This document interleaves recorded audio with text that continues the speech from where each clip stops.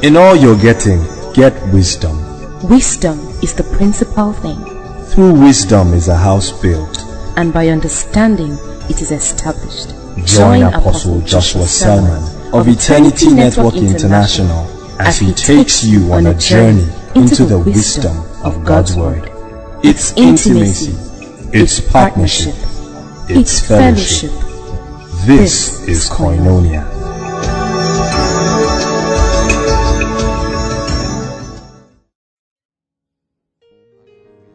Let's lift our hands and bless him. Bless him for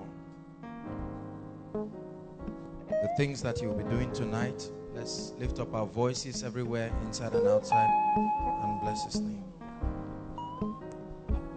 Great and mighty is our God. Great and mighty is our God. Great and mighty is our God. Great and mighty is our God. Nobody like the Lord. Nobody like the Lord. Help me sing it, say, great and mighty is our God. Great and mighty. Very simple song. Say, great and mighty is our God. Great and mighty is our God. Nobody like the Lord. Nobody like the Lord. Help me sing it, say, great and mighty is our God. Great and mighty is our God. He's a mighty God. He's a mighty God. He's a mighty God. He's a mighty God. He's a mighty God. He's a mighty God. He's a mighty God. He's a mighty God. Hey, mighty God. He's a mighty God. He's a mighty God. He's a mighty God. Great and mighty is our God. Great and mighty is our God. Lord Jesus, change us tonight in the name of Jesus.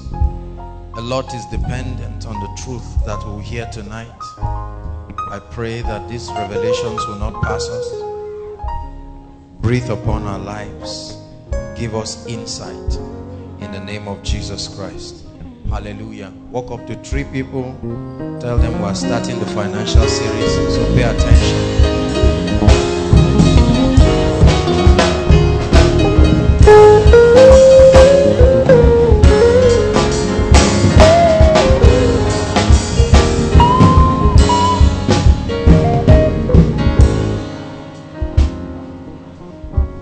Hallelujah. Jeremiah 29. Jeremiah chapter 29.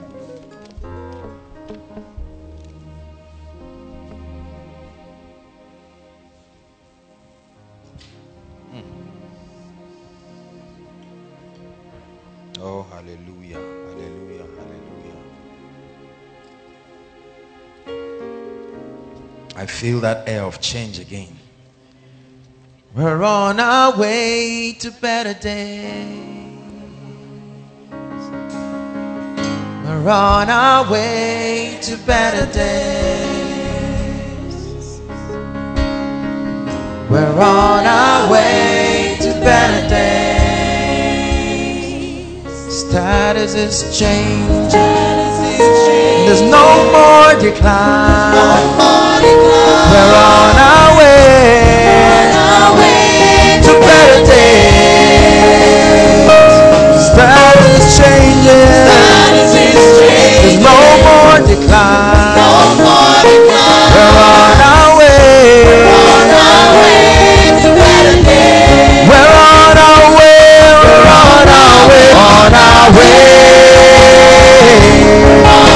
way to better days.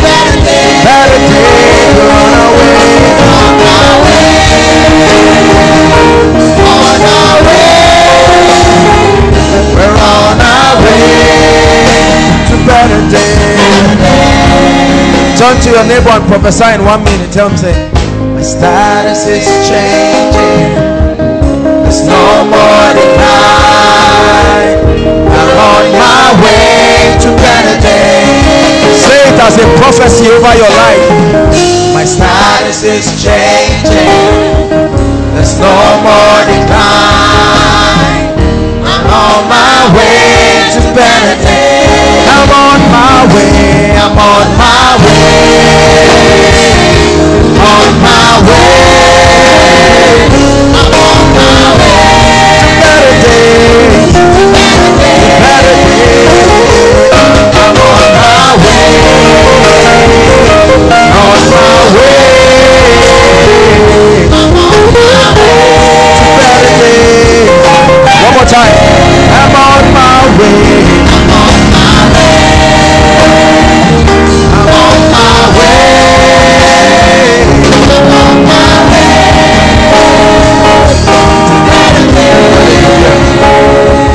Turn it into a prophecy in the name of Jesus. Breaking cultural barriers. Breaking the jinx of poverty that has followed my lineage. Breaking free by knowledge. Breaking free by wisdom.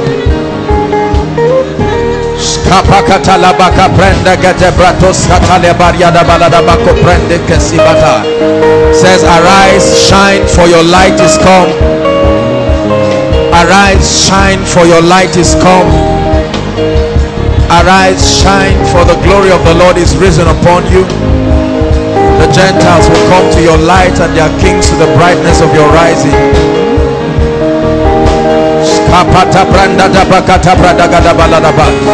Refuse to look at your situation. Go ahead and prophesy. I don't care what is happening in your life. Go ahead and prophesy.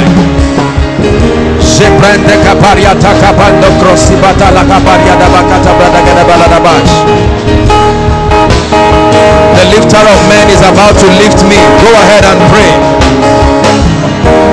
The exalter of men is about to exalt me. The one who can make ordinary men to shine as the brightness of the stars and as the firmaments of the heavens is about to lift me. Hallelujah. Jeremiah 29 verse 11.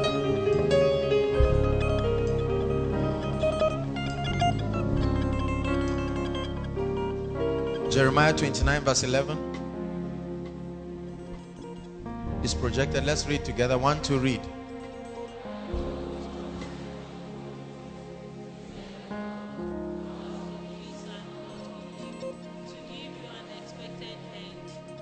It says, for I know the thoughts. As I'm sitting on the throne, I'm thinking of you. And I know the thoughts that I'm thinking of. You may not know it, but I know it. And he said they are thoughts of peace and not of evil, not of destruction, to bring you an expected end. And the Bible says, surely there is an end. Everything that does not have a beginning does not deserve to have an end. But everything that has a beginning surely has an end. It says, I know the thoughts that I think. I know it. I know what is in my mind for you. It says they are thoughts of good. Hallelujah. Remember when Moses said, show me your glory. He said, I will let my goodness pass. It's the goodness of God that grants you access to his glory. And in ancient times, every time you talked about the glory of a king, you meant one word: wealth. It says, I know the thoughts that I think towards you. Yes, in that family, that disastrous family, I still know the thoughts that I think towards you. You didn't eat anything this morning. You're seated here hungry. You had to trek, but I know the thoughts that I think towards you. Thoughts of good and not of evil, to bring you a future and an expected end. Hallelujah. We're just going to pray one prayer point. I'd like you to lay hands on yourself and prophesy. Command your spirit to hear the word of the Lord. Command your body to be attentive to the word of the Lord. The Bible says, the seed that fell on bad ground are those who hear the word, but immediately the enemy cometh and takes the word. Immediately Satan cometh and he will take the word away from them. Immediately.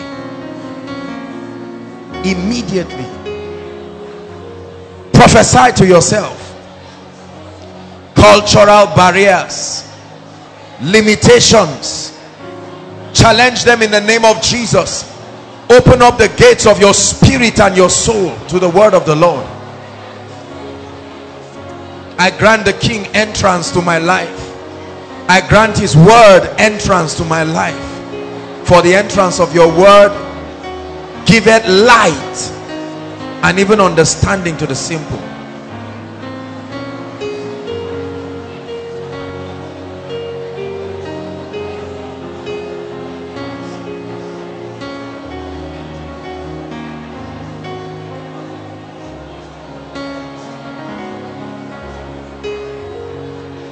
Prophesy and call this night your night of encounter.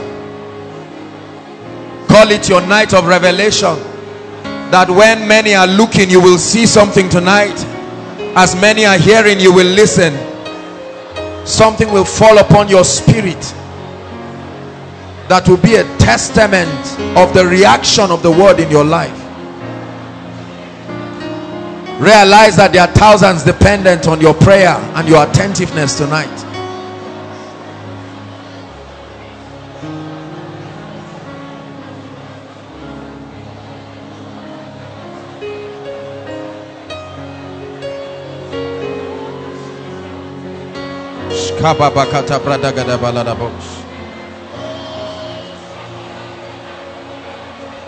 Pray and say, I choose to change.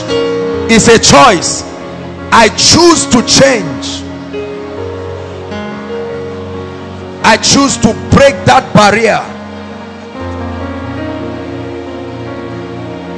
I choose to challenge and confront and conquer that financial limitation.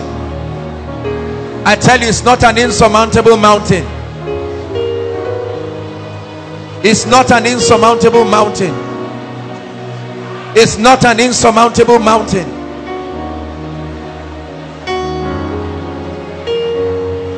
Hallelujah.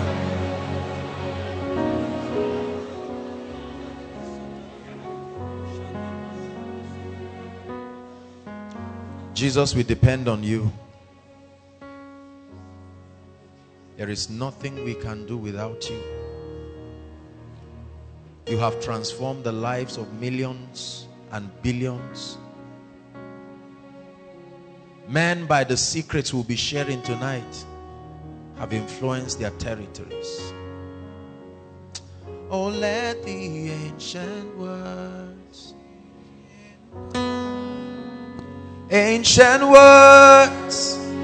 ever true, changing me and changing you. We have come with open hearts. Oh, let the ancient words. Hallelujah. Praise the Lord. Psalms 112 from verse 1 to 3. You're welcome to our financial series. We bless the Lord for his grace. It's a privilege to bring this teaching.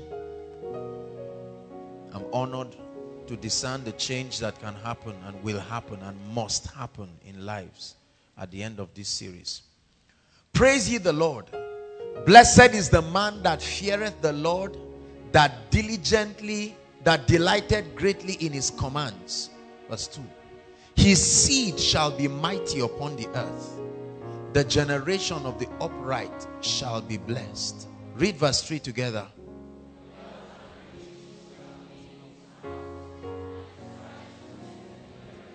One more time.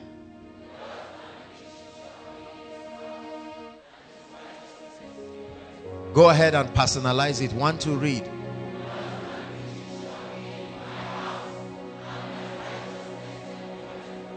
One more time.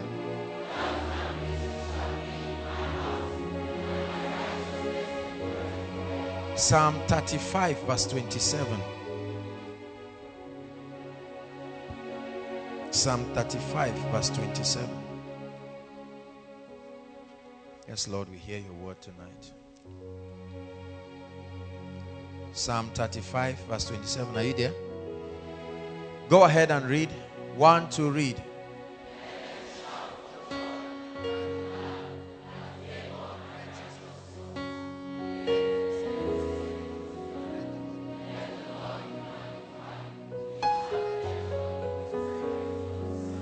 Let the Lord be magnified, which had pleasure in the prosperity of his servant. Let them continually shout for joy, and let them say, let him be magnified. The Lord who had prosperity, who had pleasure in the prosperity of his servant. We're going to go straight to the point. I've struggled through the week to try to make this series as rich as possible and as straightforward as possible, as direct as possible.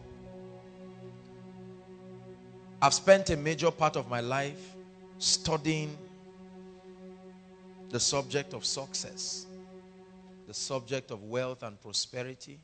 Aside from my primary assignment, I have studied hundreds of people, millionaires, billionaires, both in the kingdom and outside the kingdom. I have read countless books. I have listened to videos in an attempt to simplify this mysticism around success, especially financial prosperity. A subject that is secretly admired by so many. A subject that has remained a mystery to so many, especially in the body of Christ. A subject that many have neglected to their detriment. A subject that has destroyed others. Very mysterious subject. Every time you talk about money in the body of Christ, you attract all kinds of reactions. You attract self-centered reactions from people who think the idea of God to bless them is just to lavish money carelessly, or you face a wall of religious resistance. All kinds of reactions. Yet this concept of money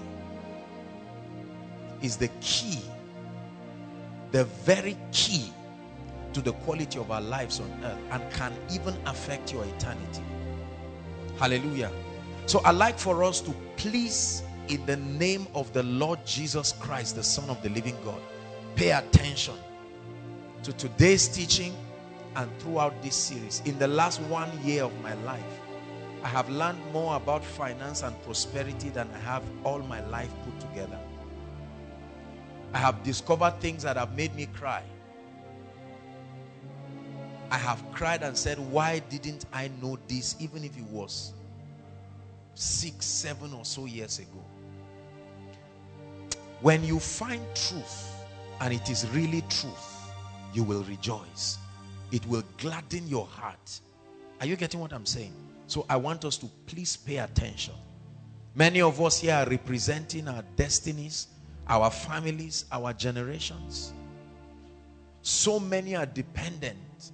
If I ask everyone to come up here and in 1 minute articulate to us the financial situation in our lives and our families and our territories, for many of us we will end up weeping here, because it's easy to dress well and look nice in church. It's easy to pretend as though the subject of money is something that should not be considered. It's a deception of the enemy. Hallelujah. It's a big deception of the enemy. One of the blessings of a visionary ministry is to be able to guide and teach the people that God has committed to that ministry all the precepts of the kingdom that are responsible for securing their eternal destiny and then making the most out of their lives here in the earth. Hallelujah. The church is an institution, and the primary assignment of an institution is to shape people into a form, into a fashion. The church is an institution. Any society is largely a reflection of the church in that territory. Hallelujah. That's why every revival and everywhere the church and the gospel has been embraced, civilization also came with it. Praise the Lord. And so it's important for us to listen, to pay attention. Hallelujah. The Bible tells us that God is interested in our prosperity. And this is not the first time we are holding a series on prosperity. We do this every year. It's part of our building process. I do not believe in the kind of Christianity that makes someone heaven-bound, anointed, but poor and broke. Because like the anointing, prosperity is part of the tools that will be responsible for building the kingdom of God. Now, I'm not going to go into too much of the things that we have covered in the last session. There are teachings on the economic system of the kingdom. There are teachings on financial dominion, the last series we had last year. And I don't want to repeat myself because these things are captured. So we are going to, I will just do a quick recap because I have a lot to talk about. We want to delve into another paradigm in this series. I wouldn't want to repeat the same thing. In the last series, we took out time to define a lot of terminologies. If you've not listened to Financial Dominion, part 1 to 4, please listen to it. Hallelujah. It's the foundation, the building block to what I'll be sharing. And so I'm comfortable to share and take it from here, assuming that at least many of us still have the understanding that we got from the last financial series. Although I'll do a bit of a recap. Hallelujah. In the last series, we talked about the concept of prosperity. How that the word prosper means to do well. It's just a quick recap. And I taught us that there are 4 levels or 5 levels or so of prosperity. Hallelujah. Number 1 is spiritual prosperity. Your eternal salvation, your relationship with Jesus Christ. Number 2, mental prosperity. The state of your wellness, your mental state of productivity. Number 3, your health. I told you that health is wealth, your bodily prosperity. Number 4, your financial prosperity. Now, the subject of abundance and financial freedom and so on and so forth. And then number 5 is your relational prosperity. The prosperity of your relationship with your fellow people. And we said that as a believer or in the kingdom, these 5 areas must be complete in your life for you to be called prosperous. Meaning if you have money and no relationships both with Jesus and with men, something is wrong. You are not prosperous. Hallelujah. Very, very important. So we took out time to explain in the last series again on the concept of poverty. I will still define that. We spoke about a few terminologies, poverty, prosperity, and so on and so forth. And we examined a few statistics. We examined a few things about poverty. I shared with us on the spiritual laws of wealth, tithing, giving. We took out time to talk extensively about the different avenues for giving, kingdom investments, prophet offering, so on and so forth. And then we looked at the natural laws. The gift of a man makes room for him. I spoke about the concept of value, problem solving, and so on and so forth. I can't remember what else I spoke about, but then I think we did go that far. But we'll be looking at another paradigm in this series. Praise the Lord. So let me just define a few things. I want to be very direct, and I trust that God will help us in Jesus' name. Financial prosperity. What is financial prosperity exactly? Please be sure to write. Even if you don't have something to write, you can type it on your phone or your devices, whatever it is that you have. Financial prosperity means freedom from poverty. Freedom from poverty, lack, and the negative effects that come with them. Financial prosperity means freedom from lack, poverty, and the negative effects that come with them. Open bracket. Let's list out some of the negative effects. Number 1, fear.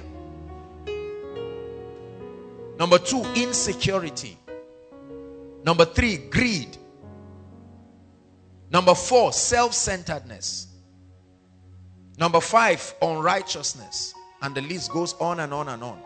So prosperity means financial prosperity now. Talks about freedom. Total freedom from poverty, from lack, insufficiency, and the negative effects. I tell you, there are negative effects that poverty can bring to the life of a man. Hallelujah. I'll give you another definition. Financial prosperity also means having abundant financial supplies. Having abundant financial supplies alongside the means to replenish, multiply, and sustain its availability. Having abundant financial supplies alongside the means to replenish, multiply, and sustain its availability. To have financial supplies is not enough. There must be in you the ability to replenish, to multiply, and to sustain that supply. At that point, you are financially prosperous. Hallelujah. Are we blessed? Number 2, let's define poverty. These are the 2 major words that we're dealing with. One is our friend, the other is our enemy. So let's define both of them. What is poverty? Poverty is a perpetual state of lack and insufficiency of financial resources. Poverty is the perpetual state of lack and insufficiency of financial resources, often characterized by lack of productivity. A perpetual state of lack and insufficiency of financial resources, often characterized by lack of productivity. If you have that down, say amen. It's important for us to understand exactly what we are talking about, so that we are not lost in assumption as to what exactly we are talking about. It is the will of God for every single one of us seated here to come to a point in our lives where we have abundance of financial supplies alongside the capacity to replenish, to multiply, and to sustain its availability. Hallelujah. Now the church, let me start by saying this. The church has largely or greatly suffered from what I call the incomplete teaching on wealth and prosperity. One of the biggest tragedies of the church today, financially speaking, is that most preachers do not have financial literacy. And I told you the church is an institution. An institution is any platform that permits the transference of knowledge. Institution is necessary for development, for productivity in any society. There are governmental institutions, there are security institutions, right? And so on and so forth. The church as an assembly, the gathering, the congregation of people is also an institution. Both a spiritual institution and an institution in terms of education and impartation of knowledge. So most of the mindset that people have had about finances, especially in the continent of Africa and Nigeria, has come directly from men of God. Because most people do not read books, they don't attend seminars, they have no passion and appetite for knowledge in terms of financial intelligence. So their principal channel of communication, aside from education that gives them degrees and certificates, you're only in school for 5 years, but you are in the church for the rest of your life. Is that true? And so the church is a stronger institution that communicates knowledge. So the lack of financial knowledge and intelligence and literacy that we have is a direct reflection of the men of God that are upon our pulpits. Many men of God are anointed. Many men of God are sincere.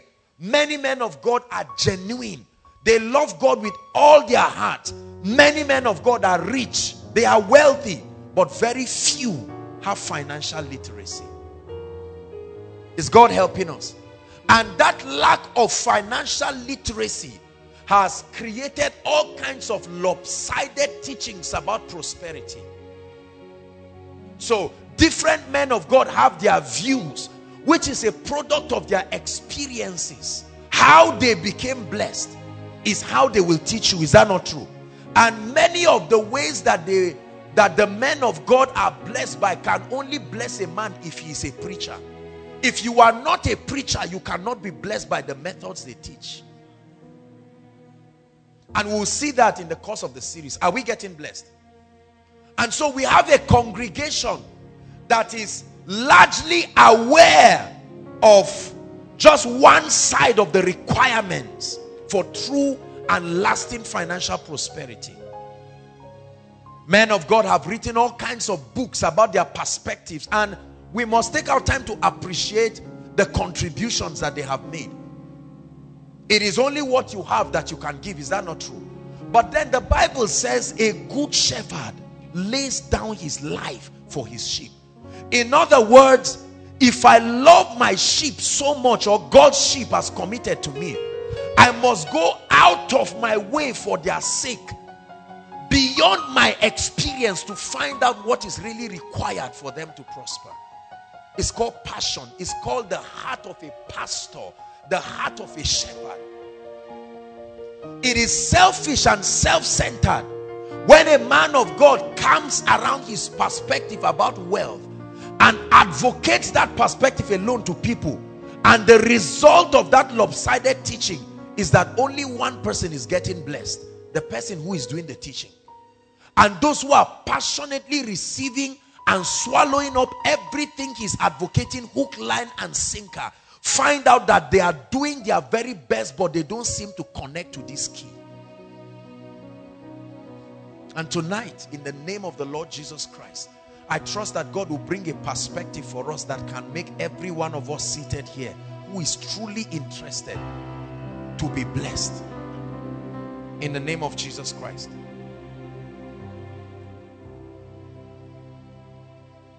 The result of the lopsided financial teachings that have come in the church, the result is lust, greed, impatience, materialism, and carnality. You see that? This is the result. The resultant effect of the lopsided teachings we have brought to the body of Christ about prosperity is what has produced lust in people. And so you have a congregation that is so passionate about money, everything about their lives is money. If it's not money, if you cannot show me the financial component of what you are doing, I'm not interested. So we have a church that is hungry and desperate for money anyhow, whether by stealing, whether by defrauding people, no matter what it is, they want to be passionate because of the nature and the type of the teaching. Hallelujah. We have taught people that they are not blessed because they do not have faith. We have taught all kinds of imbalanced teachings that have come popular, but many of them do not hold water. Listen, let me tell you something. If you listen to what I'm teaching you tonight, I give you a guarantee you will be blessed. It's a guarantee. Hallelujah. We see a lot of impatience. For instance, there are many young people in many churches who will see a Jeep parked outside, and immediately after the service will go and snap it, lay hands on it, claim it, and do all of that. How many young people in churches are looting, cheating people, saving money just to buy a Jeep to prove that this prosperity thing is working, to prove that they are carrying a prosperity anointing? Is that true? A young man who earns just 50,000, you see him living in a house of 750,000 because of the pressure as advocated by his man of God to prove that the word is working. Is that true? Impatience. Many people have compromised on the law of process because of the teachings. The men of God come and advocate a sharp prosperity message, right? A message that if you can connect to immediately, tomorrow your life can change. And there will be testimonies of people that have received that kind of result.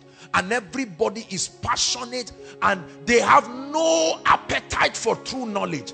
They do not have the staying power and the discipline to learn the principles and the protocol to the wealthy place. And so that lust is there. Everybody is moving around. Oh God, I will serve you. So that somebody from nowhere will just bless me and change my story. It has been the basis for our many unscriptural prayers. Hallelujah.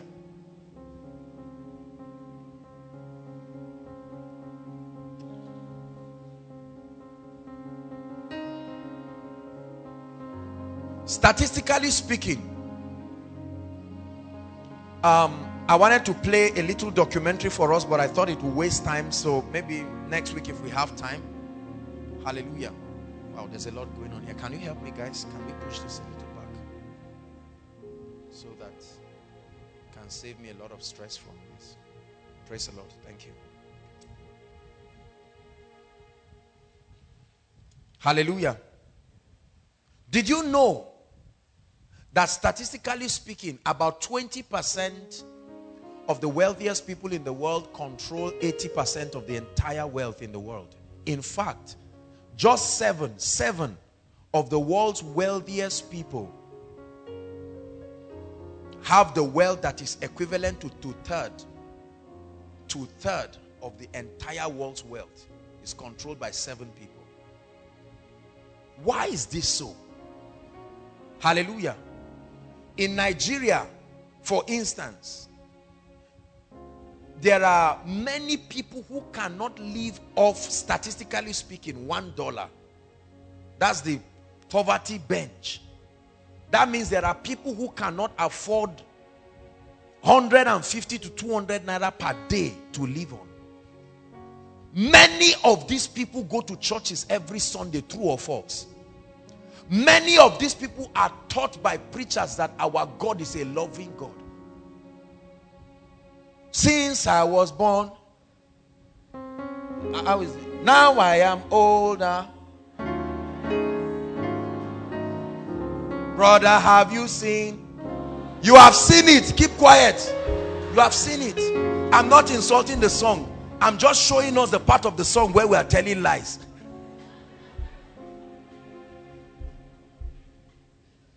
And many people dance and sweat their lives out and go back to the secret place and say, God, what is wrong? Who is lying here? You or my pastor or me? There is a lie somewhere in this equation. Somebody is not telling the truth. Hallelujah. How many angry church members do we have in Nigeria who have done everything they have been told to do over decades and nothing has happened? And the best spiritual explanation to save both the man of God and his integrity is the victim does not have faith. Praise the Lord.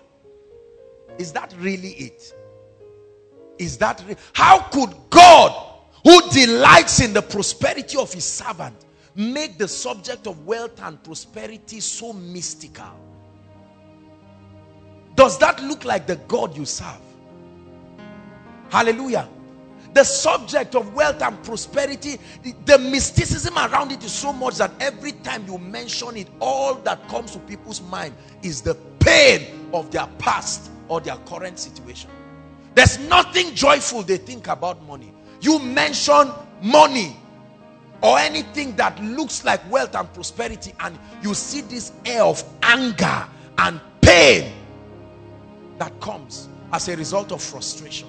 So people just prefer to let it lie low there, or come to church and we keep telling our lies as usual.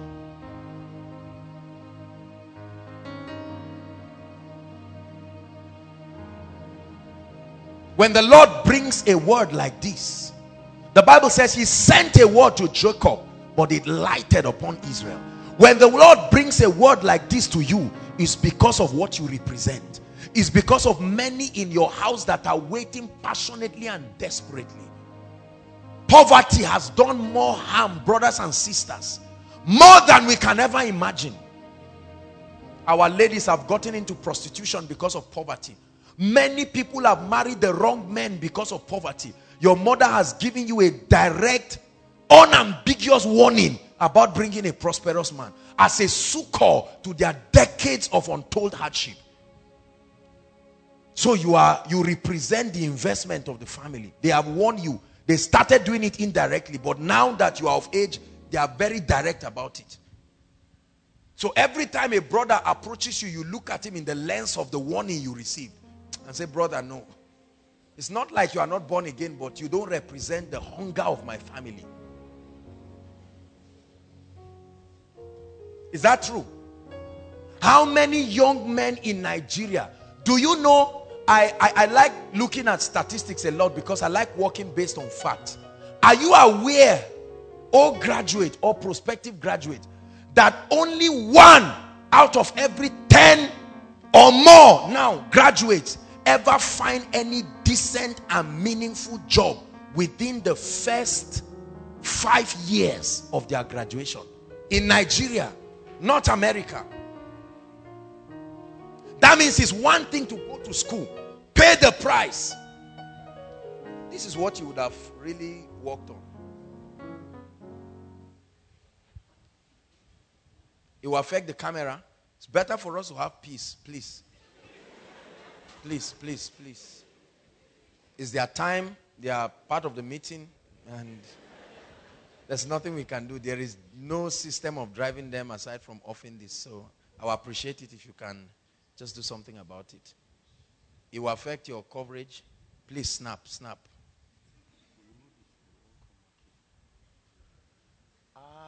Okay. I see. Maybe next week I'll stand outside. That's just the safest point. Praise God. Okay, let's continue. There's no sacrifice that is too great. Not this. This is what many homes have as default. So there's nothing to run around. I mean, this is what floats around many poor homes. Is that not true? Not your home. I mean many poor homes. Blessed be the name of the Lord. So many graduates finish from Nigeria, and when they come out of the university, they are happy. They serve, and then they go to Uncle A or B and say, Uncle, I'm now a graduate. And he says, so what about it? And then they are shocked, right? And at first, they still believe the word is working and forcing it to work. 1 year, nothing works. 2 years, nothing works.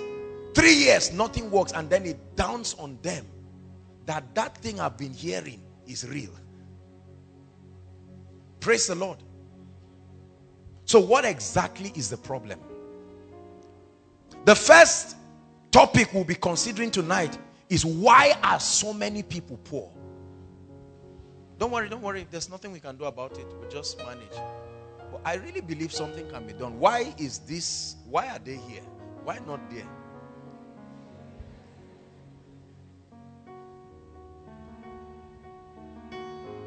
Praise the Lord. Why are there so many poor people? Is it a curse? Is it something that should be? Did God design it that way? If no, what is wrong? I want to give you a few reasons. All of them, all of the reasons I'm about to give you will surprise you. Some of them are deceptively simple that you may tend to ignore it. But please, I want you to write it and just let me talk to you. Are we blessed? Are we following, please? Number one, why are so many people poor? Number one, ready for this? They are poor because they have not decided to be wealthy. Many people are poor and will remain poor. Please underline the word decided, because they have not decided to be wealthy. Now this will shock you. Just hang on until I explain it.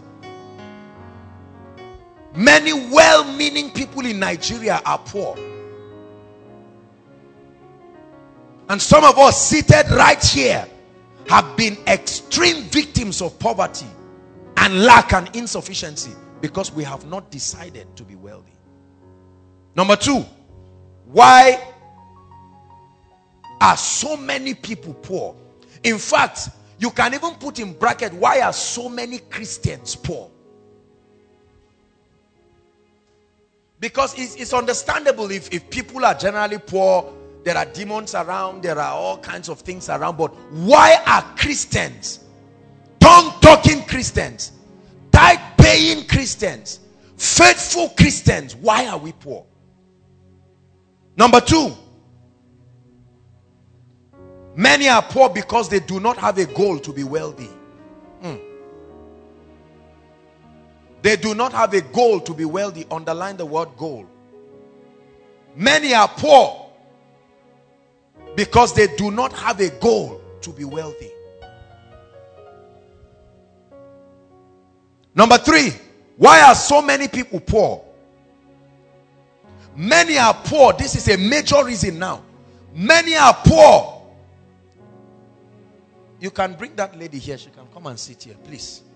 Those people who are having issues, you can come and sit here. There's just endure, people. There's only so much we can do about it. Sorry about it. Number three, are you there? Lack of understanding the real formula for wealth and abundance. Write real formula for wealth and abundance in capital letter. The third reason why so many people are poor is because of the lack of the understanding of the real formula. They have all kinds of things they call formulas, but the real formula for wealth and abundance. Lack of understanding of the real formula.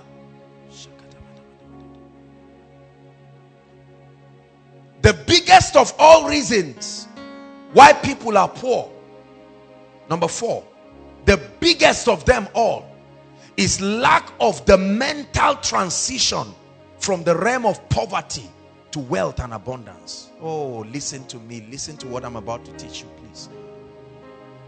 Lack of the mental transition. Underline the word mental transition.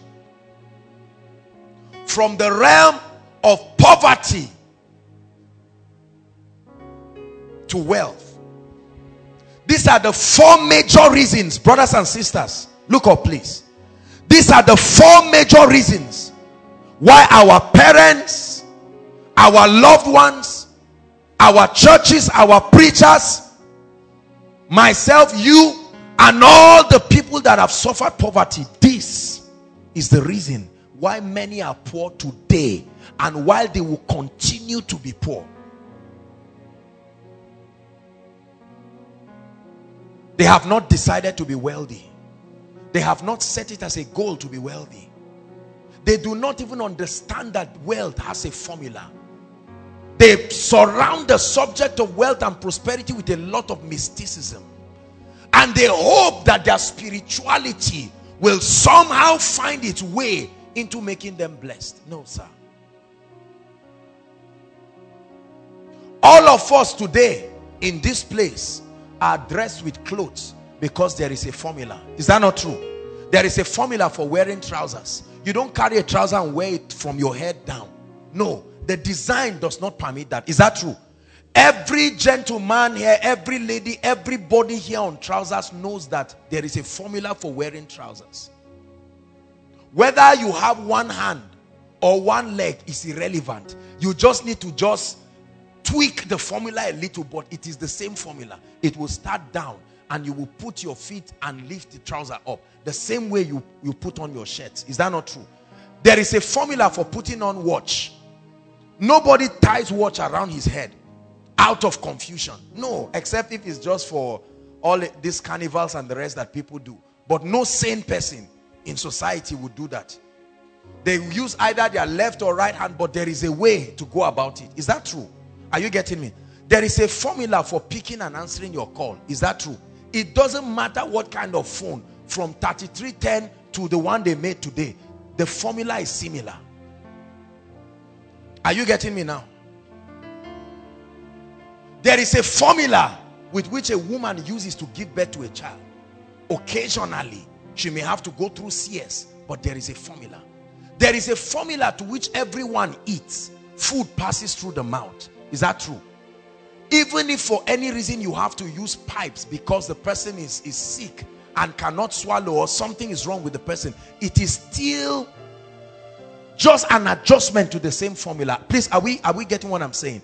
The reason why everybody wears clothes on earth is because there is a formula to do it, and everyone knows. It's simple enough. Are you getting me? By the time you put a lot of mysticism around clothes, imagine someone coming in right now and he put his clothes and didn't know how to put it well. Right? Where the neck would be is where he put the hand and just patched it anyhow and said, nobody taught me. The reason why you are smart and decently seated is because subconsciously you have known the formula for dressing. If I ask you to walk now, everybody that has 2 legs and can walk, aside from people who are sick, walk with a formula. Is that not true? Pastor Femi, come. Which step did you take, left or right? Which was the first step? You do not even know. That's how much you have mastered the formula for walking. Are you getting me? I simply asked you to come and you didn't use your head to start coming. You know that you take on your... Are you getting me now? Walking is predictable because there is a formula. Is God speaking to us, please? Is God speaking to us? Bless you. Every time the law governing an operation is not known, mysticism is the result. Whenever we do not understand a lot of things, we tie so much mysticism in it. There are so many people that tie a lot of mysticism to the operation of the anointing, because either they do not operate like that or they just operate at a basic level. But the more you grow into the anointing, you know that as haphazard as the operation of the Spirit and the anointing is, there are exact spiritual laws. Is that true? So it is with wealth, brothers and sisters. Please write it and star it. There is a formula. A formula that is beyond gender. A formula that is beyond race. A formula that is beyond background. A formula that is beyond educational qualification. If it is true that anything predictable in life is because it has a formula, I announce to you that if you do not know the formula that governs wealth, you will never be sustainably wealthy. There's no point arguing it. And then number 4, mental transition. I'm just recapping on what I just said. Mental transition. Mental transition. The next thing I want to talk about, please write it down. The myths and mindsets that keep people poor. Myths. M-Y-T-H-S. And the mindsets. There are ideologies. There are cliches. There are alibis. There are sayings that people have embraced, believed, that have kept them poor. They have kept territories poor. They have kept churches poor. They have kept businesses poor. They have kept families poor and will continue to keep them poor. I want to identify a few of them. Is God helping us tonight? Number 1, myth number 1 is that money and abundance is carnal, evil or unnecessary. The first myth and mindset that keeps people poor and will keep them poor forever. And they support it with the scripture of 1 Timothy chapter 6 verse 10. Media, help us very fast. Let's see how far. Oh, beautiful. God bless you for this lovely work you're doing so that everybody can follow. No matter what your brain capacity is, this is simple enough for you to follow. So we expect that we should ride at the same pace, please. Praise the Lord. That money and abundance is carnal, evil, or necessary. Some of you seated here, inside and outside, looking at me, and many who are following us online, and many who will be listening. That stumbling block is one of the things that has stopped us from even paying attention to the subject of wealth. 1 Timothy 6 verse 10. It says, for the love of money is the root of all evil. It says, for the love of money is what? The root of all evil. While some coveted after, they have erred from the faith and pierced themselves through many sorrows. Now, many preachers have taken this scripture and twisted it and made it look like every time there is any desire in your heart to be blessed, you are carnal, you are fleshly, you are of the devil. The Bible never said money is the root of all evil. It said the love. The word used here is the word eros. I've taught us here, right? Eros. An ungodly affinity, an attachment to money and finance that can lead you to losing your faith, and you can pierce yourself with needless sorrows. The Bible never ever says money is evil or money is the root of evil. The number one myth that has kept a lot of Africans and well-meaning Nigerians and well-meaning people. You talk about money, especially to those who are a bit elderly, and hear their response about it. No. Take the world and give me Jesus. Right? And it's supposed to be a very innocent cliche, but we need to observe what we are saying. Let me tell you, that conclusion was unconsciously drawn after repeated frustrations. Usually that's what happens. When you try and do all you know and nothing works, you safely create something that excuses you. Is that true? And oh, what a joy when you find a scripture that can back up your frustration. That's what has happened to a lot of people. Some of us seated here right now. Myth number 2. If God really wants me rich, he will make me rich. Myth number 2. False beliefs that people have embraced that has kept them poor, kept churches poor, kept territories poor. And their supporting scripture is Psalms 84 verse 11. I'm showing you myths. We're examining myths, mindsets, ideologies that people have embraced that have given Satan access to whip them with poverty. If God wants me rich, he will make me rich. If I am not rich, it's because it's not the will of God. God did not plan for me to be rich. Many of our parents told us that. They whipped us as they said it. God doesn't want us rich. Us, we are no. This is the scripture. For the Lord God is a sun and a shield.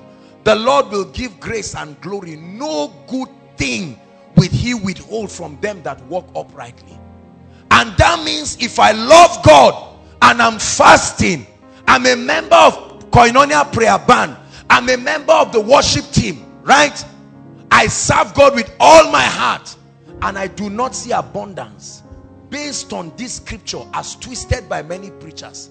It convinces us that this is a sign from heaven that you and prosperity is not part of your lot, and you embrace it happily and satisfactorily. Most of the preachers that preach that thing, you go to their board meetings and hear them argue about their salary. You go to their board meetings and hear them argue about welfare, right? Argue about so many things. The man who is preaching that error has his car parked outside. Immediately after the service, he's walking happily. There is chicken or turkey that has been prepared for him by his wife. There is prophet's offering or whatever waiting for him after the service. And the helpless congregations who have swallowed that error like a drug will begin to see its reaction in their lives. Hallelujah. Is God helping us? Myth number 3, one of the most deceptive, that tithing is the one and only key to abundance. This looks common. Many of us, until now, as I'm talking, you have embraced it as your master key and only key to a world of financial abundance. Let me tell you, there is no fallacy that is bigger than that. This will shock many of you, and I'm sure many people will now persecute me. That myth that tithing is the one and only key that is responsible for abundance in the life of a man, I am telling you this, hear me, is a deception from the pit of hell. That means when I come before God and I drop my tithe, I go back and I say, Lord, that is it. Where is the money? And we wait. Days turn to months. Months turn to years. Years turn to decades. There are people that have been tithing faithfully for decades, but it seems as though God has refused to open the heavens for them. It is not the unfaithfulness of God. It is our not understanding his ways. At the end of this teaching, you will get on your knees and worship God, because you will see that he's truly a faithful God.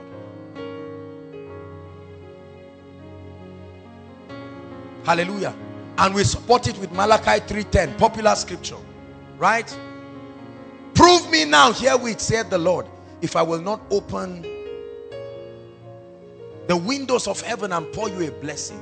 The Bible never said if I will open heaven and pour you money. It said a blessing. Number one, you need to even know where the room is that the blessing is going to come, because the Bible says that the blessing will come into a room. Where is it? The last time you checked your room, you didn't see anything there. That means you must understand God's language. Our lack of understanding has made us to embrace a lot of error. Number 4, another deceptive myth. As we are going, it gets more intense, because this one I'm about to say affects so many of us here. Ready for it? Myth number 4 that keeps people poor, and if they don't change will keep them poor forever. If I can just have a business idea and start up capital, I will be rich. How deceptive. Many of you are shocked right now. All I need to be rich, give me capital, give me a business idea, and I will be rich. How deceptive. I assure you, hear me, I assure you, if this was all there was to wealth, I give you a guarantee that over 70 to 80% of Nigerians would have been financially free today. Is that true? You meet an average young person, right? Come, Ken. Meet somebody and tell him, what do you think? What can I do to you? How can I contribute to your financial life? And hear what he will tell you. Please, there is this business idea in my head. That's what he's telling you now. The last time I went somewhere, I saw pigs. They were rearing pigs and they sold one in my presence. They sold one 12,000. It's not hearsay. I saw it. Are you getting what I'm saying now? Please, sir, give me 100,000 and I promise you I will never disturb you again. 99.9% of those people will return in frustration. I tell you the truth. Hallelujah. Look, I have tested this with people too many times. It takes more than business and capital to be prosperous. Are you seeing where we are very deceptive now? It is the same mindset that makes somebody think that getting a job will make him rich. Look at him after 10 years of working. There is nothing to show forth for it. If in 4 months, the average worker in Nigeria, if he does not collect salary for 4 months, he's literally poor and broke. Is that true? A worker that has been working for decades, 25 years, 15 years, 17 years, has even risen to a managerial level, no salary for as little as 3 or 4 months, that means something is wrong. Is God speaking to us? There are many of us, you receive maybe pocket money or money or whatever. Some of us who are working, you receive your salary, and we believe that all I need to do is to get a job. Oh God, Shell, Chevron, NLNG, CBN, or if I become a soldier, just anything you believe will bail you out. Let me tell you something. They say experience is the best teacher, but it must not be your experience. Why don't you find out those who are crying and see where they are walking already? And that should tell you that there must be something more. Is God helping us? There are many of us, as we're seated right here, we are angry with our uncles. We are angry with our aunties because the last time you went, you just went and said, sir, if you can give me only 20,000, all I need is 20,000. And I swear, that's how many of, I swear to you, 20,000 and it's over. Don't ever give me anything again. They gave you 20,000 in 3 days. You didn't even start the business in the first place. You see that? You didn't even start it. Because most likely with that money you were paying somebody you were owing. Is God speaking to us, please? The 5th myth that keeps people poor and will continue to keep people poor is what I call entitlement mentality. Everybody say entitlement mentality. Now write it. Entitlement mentality. The feeling that someone somewhere is responsible for your success and prosperity. Entitlement mentality. That feeling that my prosperity is in the hands of my uncle or in the hands of my father. After all, he gave birth to me. If he does not take care of me, God will punish him. The entitlement that government, I'm a citizen of Nigeria. From 18 years, they are supposed to be giving me money. Now I'm 35. Government is owing me for 18 minus 35, that number of years. Entitlement mentality. You see people carrying placards all around, loitering our streets in Nigeria, advocating a cause they will not directly benefit from because it gives them succor to pass blames. Entitlement mentality. You think one of your uncles or your friend or your pastor or your family, some of us are angry with our uncles. He's the director of NMPC. What is there to just give me a job? Wicked and stupid man. You see his children, you hate them. They greet you, good afternoon, uncle. Say, the day you greet me, I'll wound you. You are stupid as your father. Entitlement mentality. There are many of us, don't laugh, there are many of us who hate our fathers and mothers and relatives. You look at where you are sleeping and you look at your father. And you just wish that you would do something wrong and let them arrest him. Just to ease off your pain. This mentality is one of the things that have made us to hate rich people.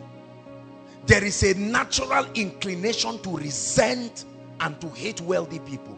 Because every time you see a wealthy man, it reveals to you that something he has done is what you are looking for so desperately and passionately.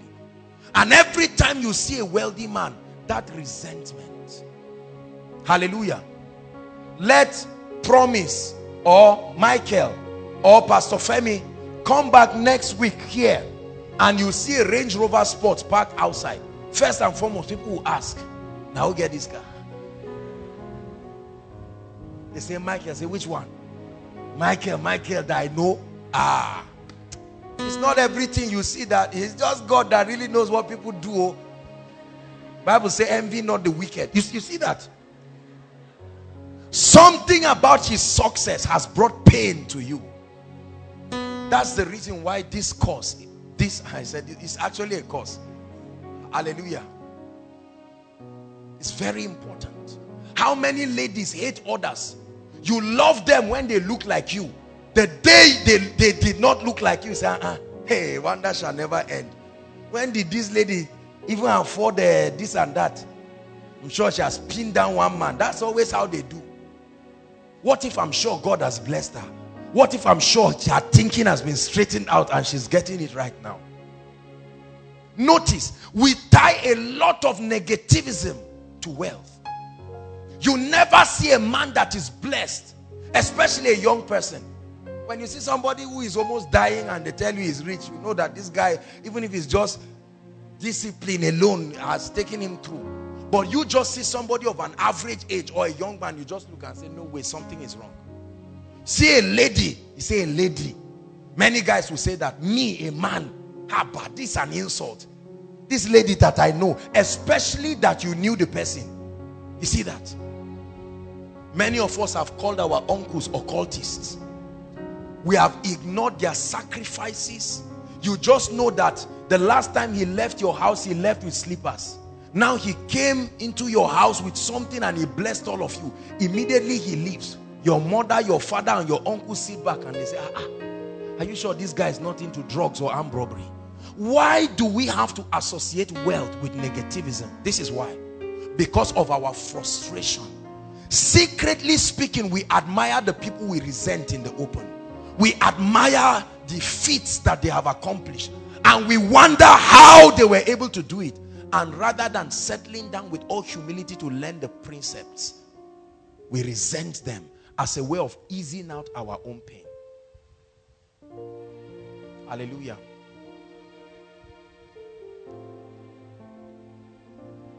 Friends, listen to me. Every one of us seated right here will have to make a choice in the course of this conference.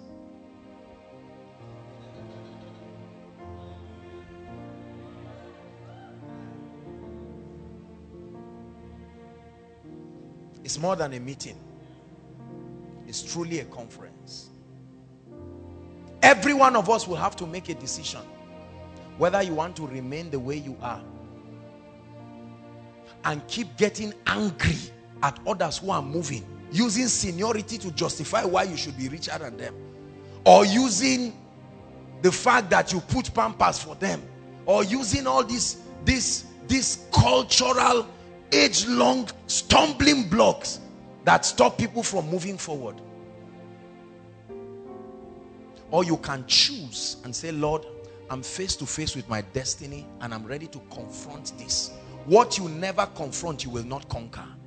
Assumption is the least level of knowledge. If you assume you have your destiny, your financial destiny straightened out, you are already in error.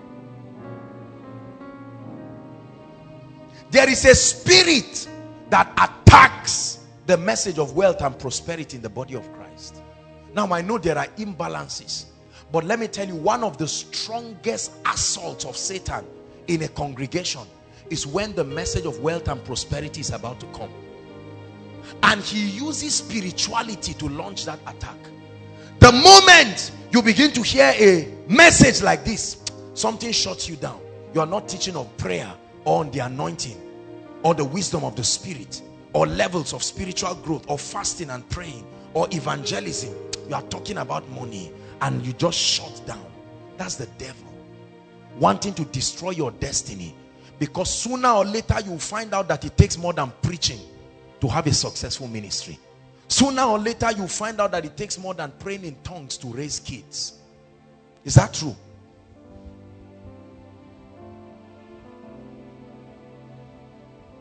Every one of us here is suffering or has suffered from at least one or more of these mindsets. And right now, before we continue, my job tonight is like a surgeon.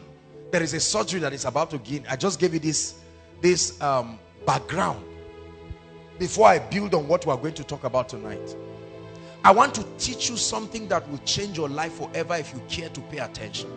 I am determined. I've made my decision already. But I want to see how that God will help all of us together to come into this decision.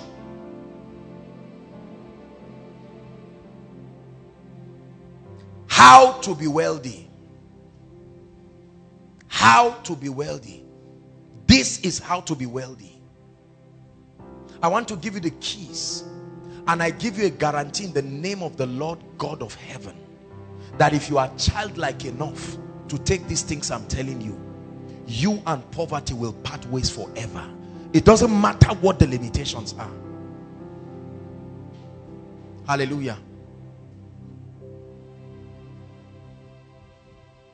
Number one, the first key to really being wealthy is to make the decision to be wealthy. Write that word down, decision. The decision to be wealthy. The decision to be wealthy. Brothers and sisters, look at me. You came to Koinonia tonight because you decided to be here, true or false? You would have been in any other place.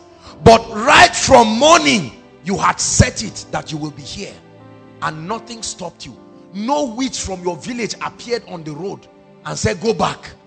Because of the power of your decision. Are you hearing what I'm saying? Now, there is a difference between a wish and a decision. A wish is a desire. A wish is a craving. Nothing more. Many people wish to be wealthy. You go outside and stand, hold 1,000 naira note or 100,000 or 1,000,000 and wave it and say, who wants to have this type all his life? You will be shocked to see all kinds of people come embracing that message. Oh, I want to be rich. However, many people think a wish is a decision. No, sir. A decision is a strong desire. Write it down. A decision is a strong desire that is backed up by the willingness, to pay the price to see that desire accomplished. That's a decision. There is a difference between a wish and a decision. Many of you think you have decided to be blessed. You hate poverty. You like prosperity, but you have not decided. The very first reason.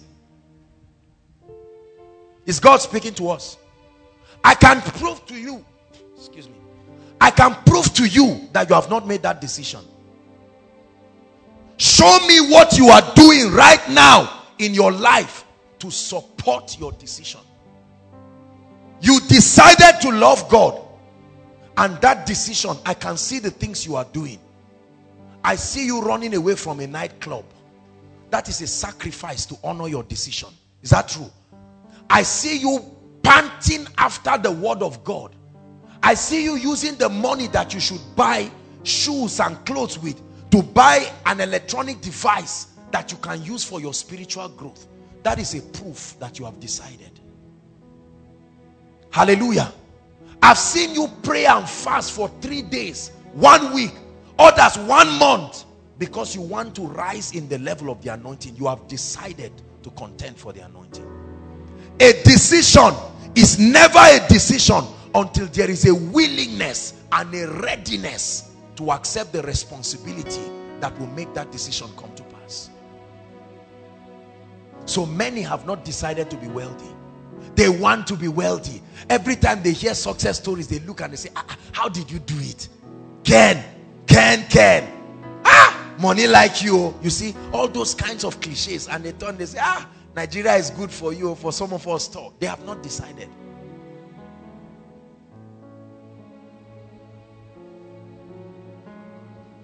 How many times have you seen a very wealthy man that you have access to, and you came and sat down and bought 5 alive, dropped it at the feet of the person and say, I came purposely because I want you to teach me the principles. You are wealthy. I've seen the proof.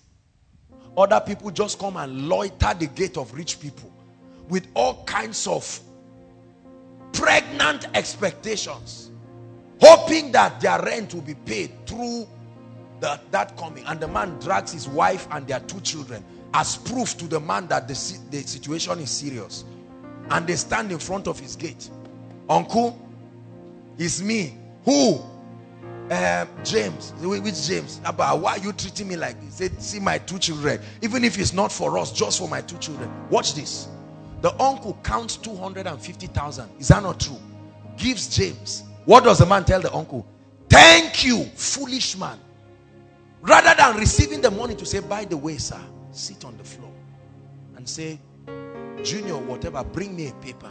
I want this to be the last time I'm receiving money from you. What can I learn? They collect the money and say thank you and go and commit the same blunder they did. And by next year, they are back again. Uncle, don't be angry. Oh, it's me again. And some even say, do you know it's because of me that God is blessing you? It's because you don't know the prayer I'm praying for you. Pray for yourself like that. You try to make people feel guilty because you think that you have a stake in their wealth. Are you getting what I'm saying? Some of you have very wealthy parents, and you are just hoping that when you get to 30 or 40, they will now call you and say, now you're a man, you have 3 children, this estate is for you. What sort of a dream is that? Everybody say, I decide to be wealthy. It's shocking some of you right now because you are seeing that you have never decided. You decided to get married. Some of you have made a decision, I must marry this year. You gave it a time target, you made a decision.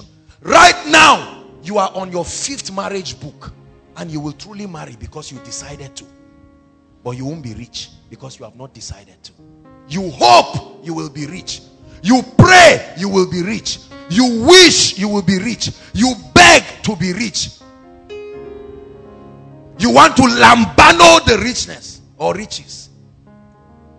No matter what Greek and Hebrew word you speak, let me tell you the truth. If you do not know the path to wealth, you will end up in bitter frustration. Hallelujah.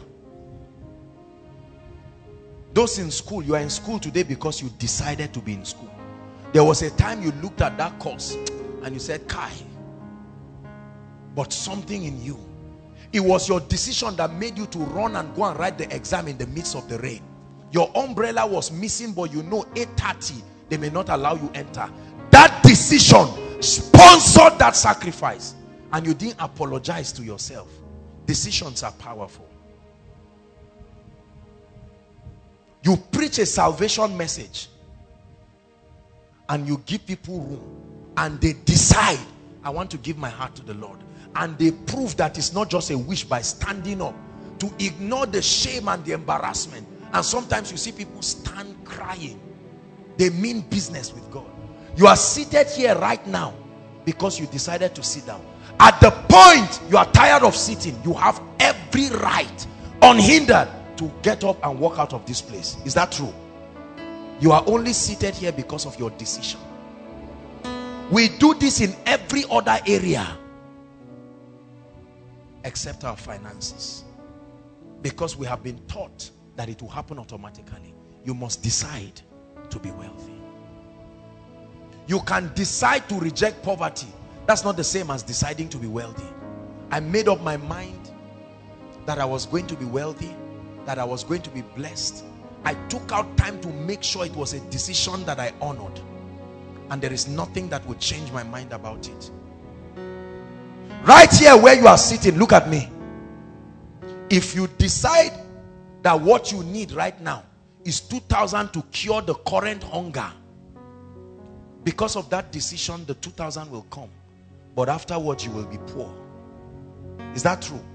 But you can decide and say, I don't know the way, I don't know what to do, I'm clueless about the direction, but start with a decision. All decisions are free. You don't pay for them. That's why every man who is poor has a right to remain poor. Decisions are free. You pay for knowledge, you don't pay for decisions. Is God speaking to us? Decisions are absolutely free. Decisions depend on you alone. They don't depend on the cooperation of another person. So you have no excuse to say, I would have decided, but Kai, the way I saw this guy looking at me, what if I... No. It's a personal decision. I will. I release my will. I make that choice. I choose to partner with God. I choose to partner with the spirit of wisdom.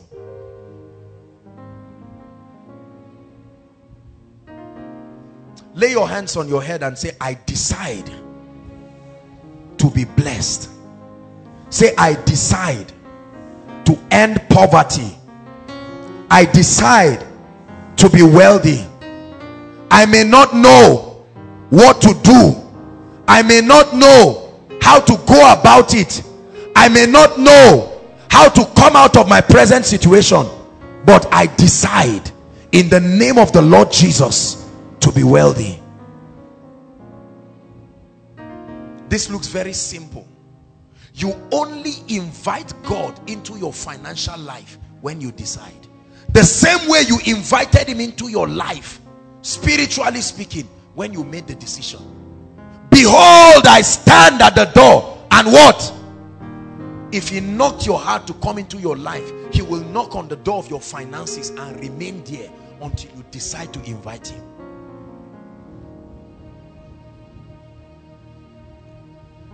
You may not know what to do, brothers and sisters, but can you decide?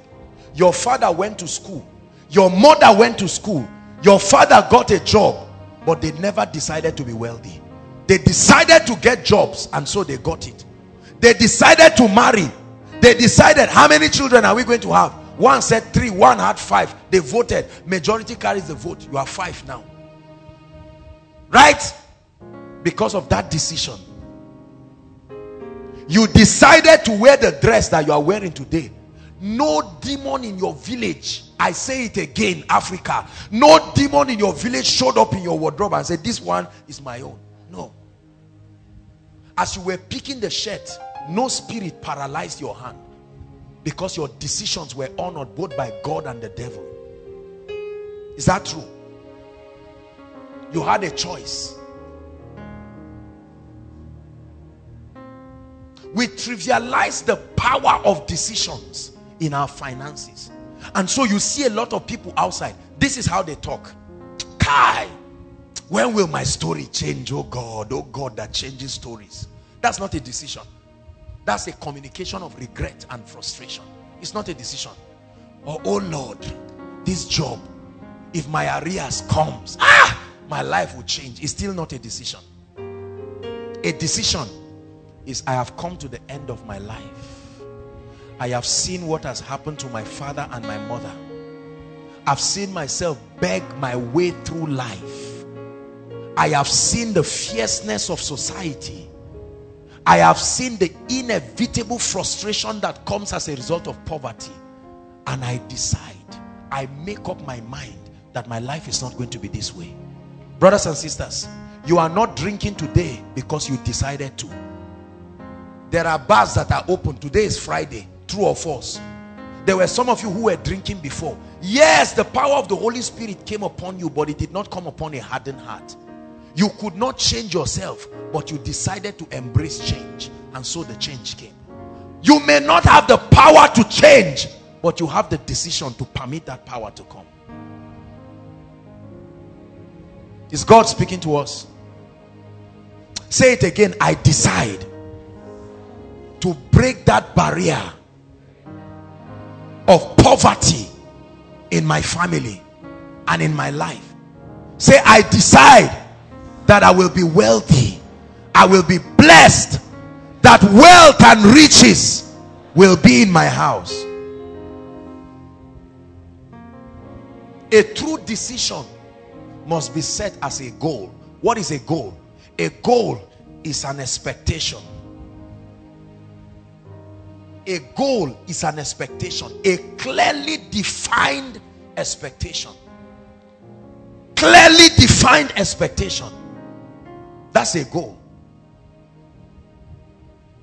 The moment you set it as a goal to marry, if you are not in a relationship, what automatically, it's like your love mode is switched on, and suddenly you can see the difference between Rose and what's her name?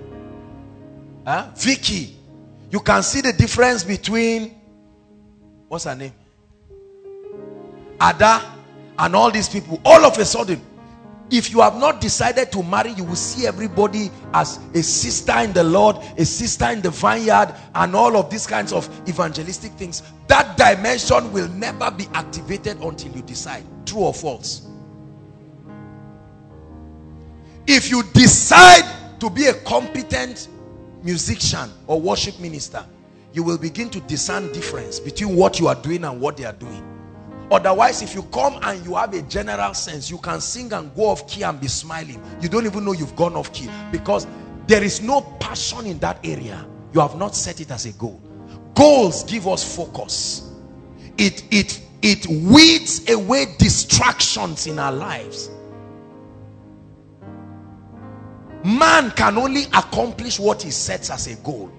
So every other thing becomes secondary, and you focus on that one thing until it is accomplished. Are you seeing now? So if you put it as a goal to be financially blessed, the devil tells you this is too carnal. How can you put money in front of you like this and say, I'm putting it as a goal?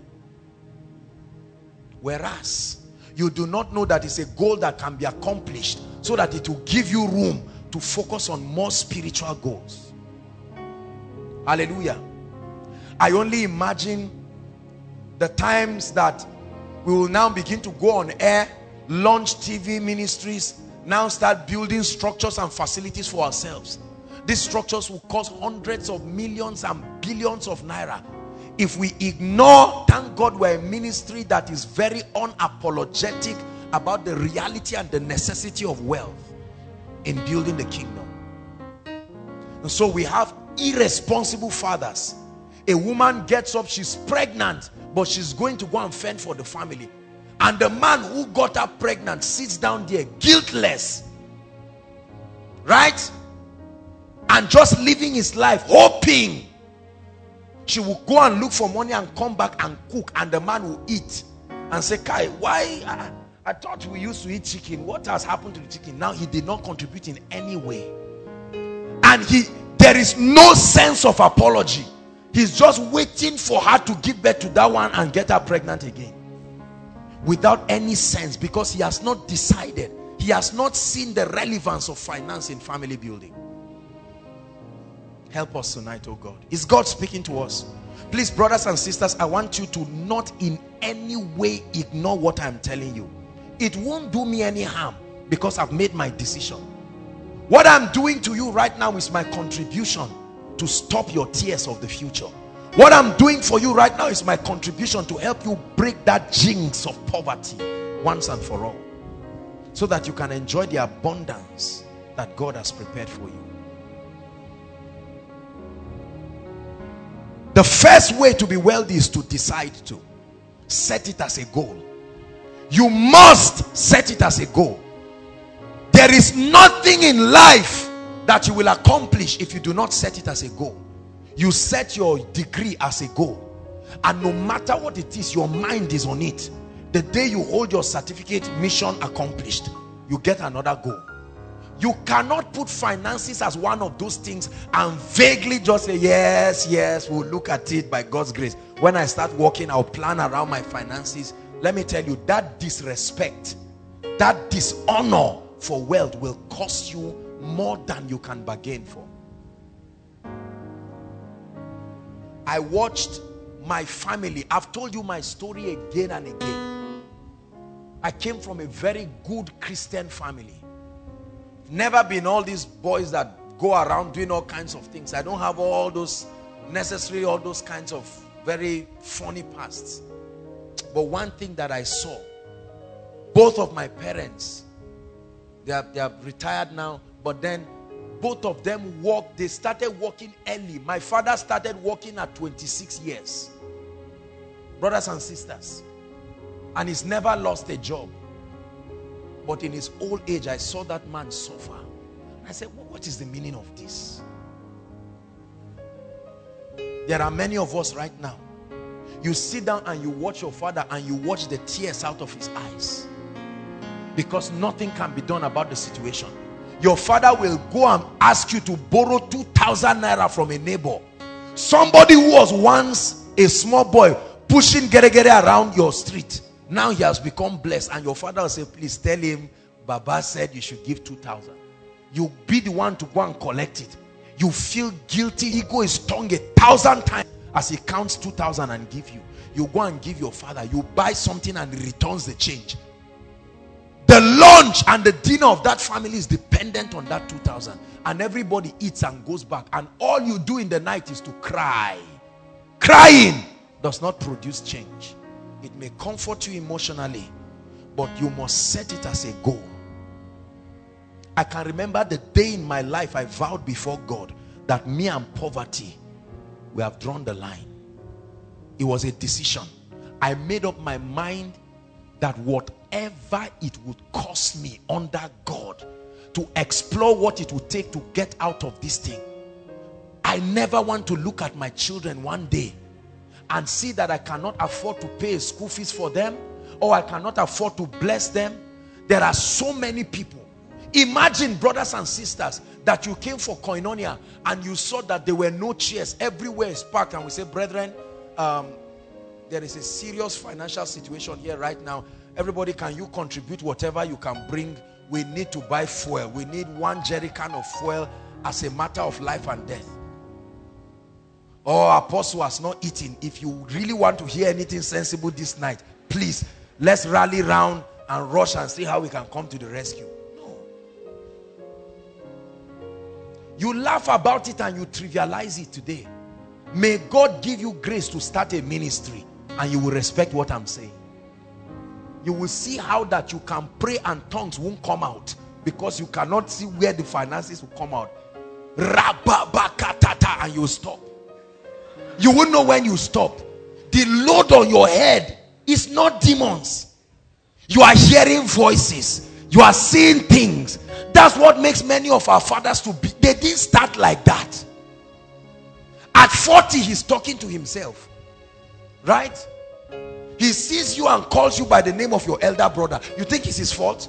Something happened. A load that would have been lifted and thrown away was permitted to sit on his head for a long time. And that's the result. And many of us, as young as we are, that load is already coming subtly. You found out that you used to be kind and nice. Now at 27, see how angry you are at everybody. Welcome, the load is landing. It's like a lift. By the time you are 31, you hate everybody around you. 40, you hate your wife. 45, you hate your children. 50, you hate yourself. See that?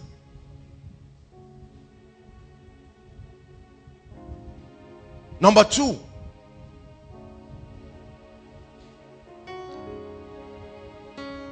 There is an exact formula for wealth and abundance. That is for next week. Next week I'm going to be teaching you the formula for wealth. But right now, allow me to be a surgeon as we do a little x-ray just for a few minutes on our minds to help us. For the formula, we'll talk about that. The first way to be wealthy is the decision to be wealthy. Second is to know that there is an exact formula for wealth and abundance. 3, the mental transition that brings wealth. You must understand the mental transition that brings wealth. The mental transition that brings wealth. Guys, come and help me. I think these things have gone. Let's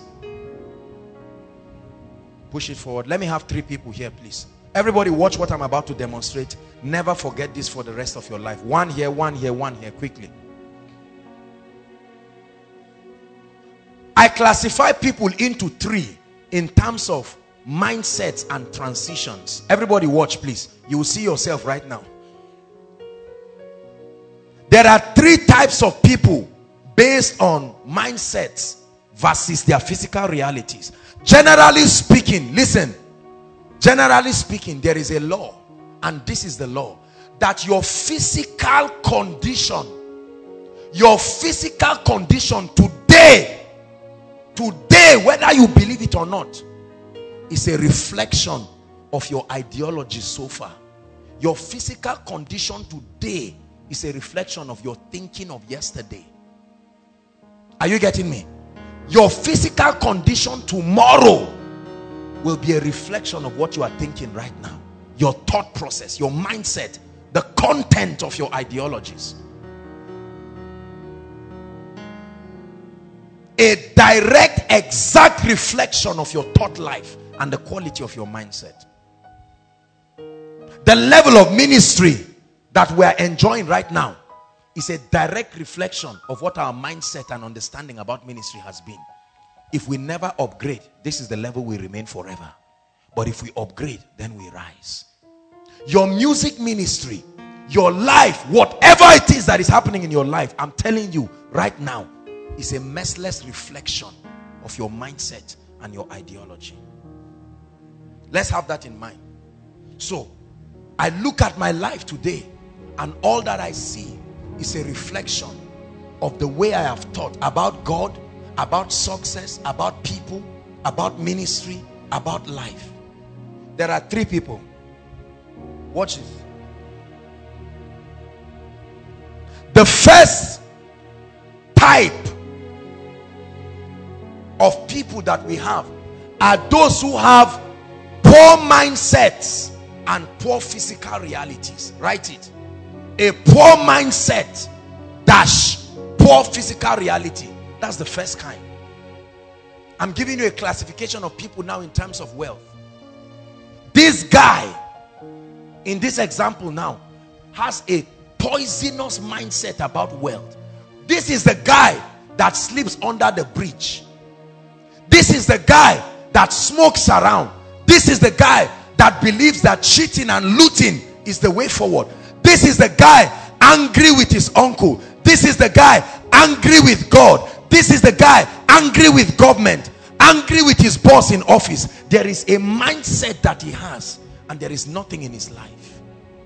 He's living a beggarly life. He's living a poor life, and he has a lot of contemporaries who are like him. Are you getting my teaching now? All his contemporaries think like him. They think like him. So they all discuss. You hear them say things like, Kai, one day go better. That's the mindset. Poor mentality. They are the ones who borrow to do everything. They borrow to eat.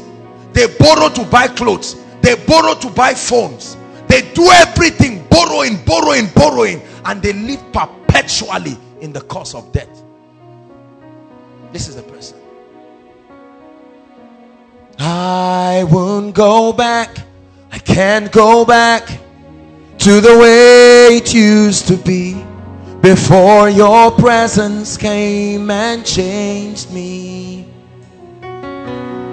I won't go back. I can't go back to the way it used to be before your presence came and changed me. This guy is blaming the witches in his village as the reason why he's poor. He's blaming his grandfather that cannot walk, and he's saying the way he looked at me when I went to the village, the way his eyes was, that's why I'm poor. Are you seeing that? This guy is blaming his class of degree to why he's poor. This guy is angry with everybody. He wants to change.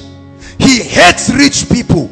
He hates blessed people. He gossips about them. He resents them, and he's hoping to be like them. Paradox. Could that be you? Could this be you I'm describing right now? I know you are praying in tongues, but could that be you? That right now, the reason why your life has not changed, the reason why your pocket is empty, listen, the biggest difference between the rich and the poor is not money in their pocket. Money in their pocket is a reflection of something going right.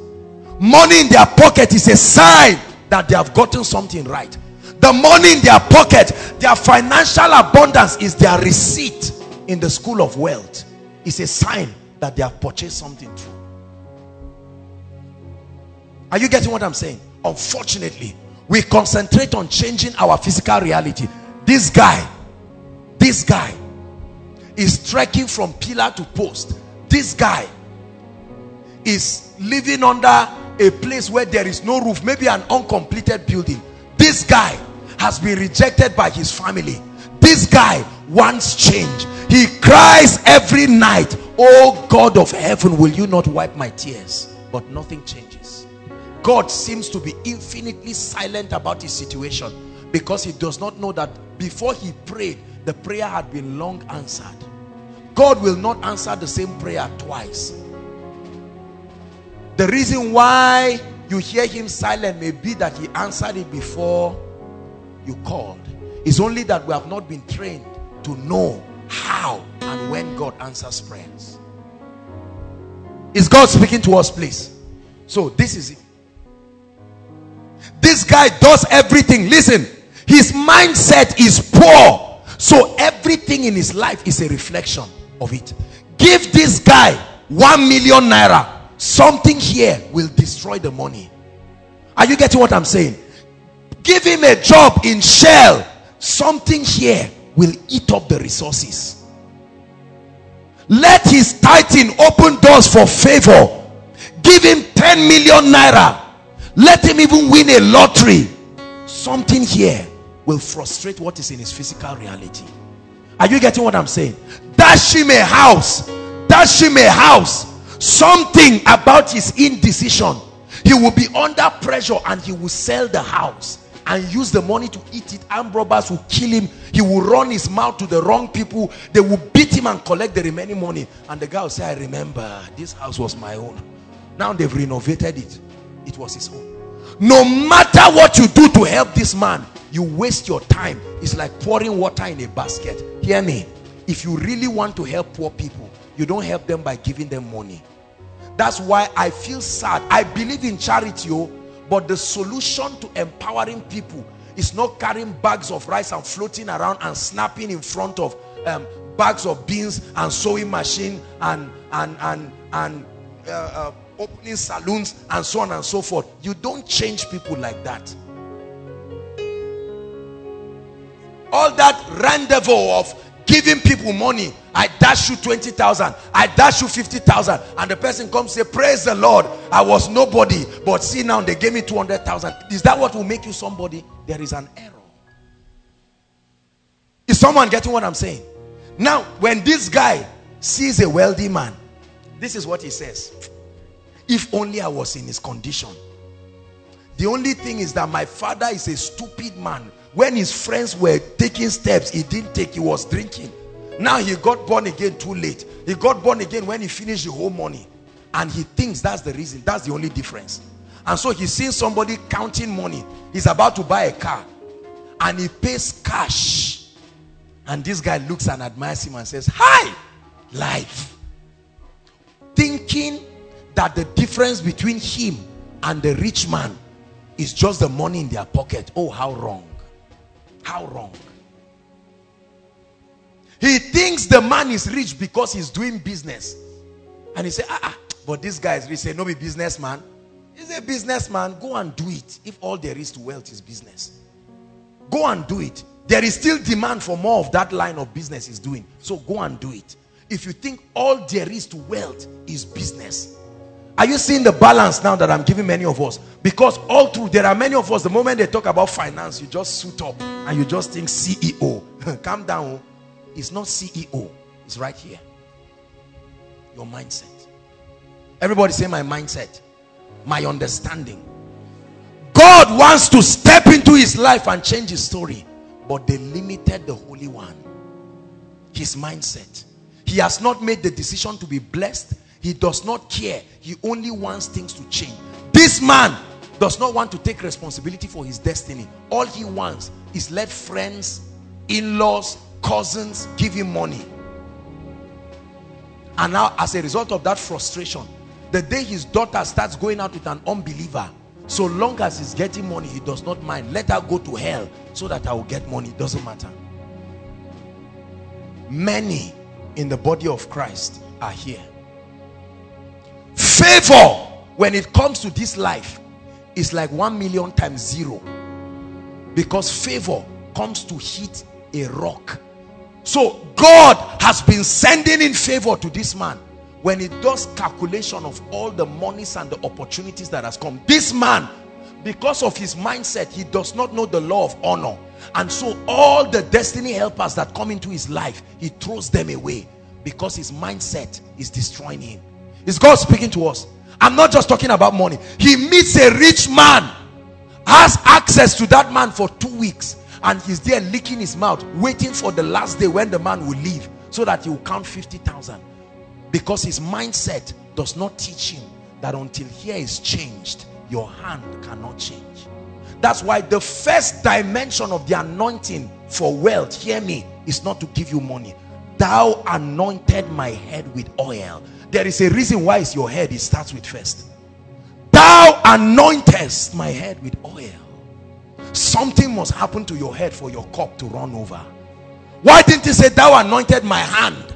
I thought you hold cup with your hand. Thou anointed my head. There is an anointing that needs to do something here for my cup to start running over. My cup is at the mercy of my head. So the Bible says, ye have an unction from the Holy One. He said that anointing can teach you. That anointing can teach you.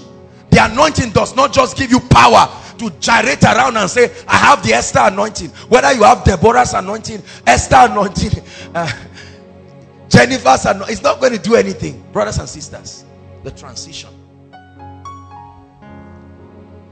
Something about his mindset, resisting God and is resisting money. Here he's waiting for God to come and change his life. I will wait till my change comes. He doesn't know what he's saying. No. He thinks he knows. I will wait. He justifies that the reason why he's here is because God wants him to be here. Whereas that is the wealthy place. Are you getting me? Now, watch the transition. The first mindset is what?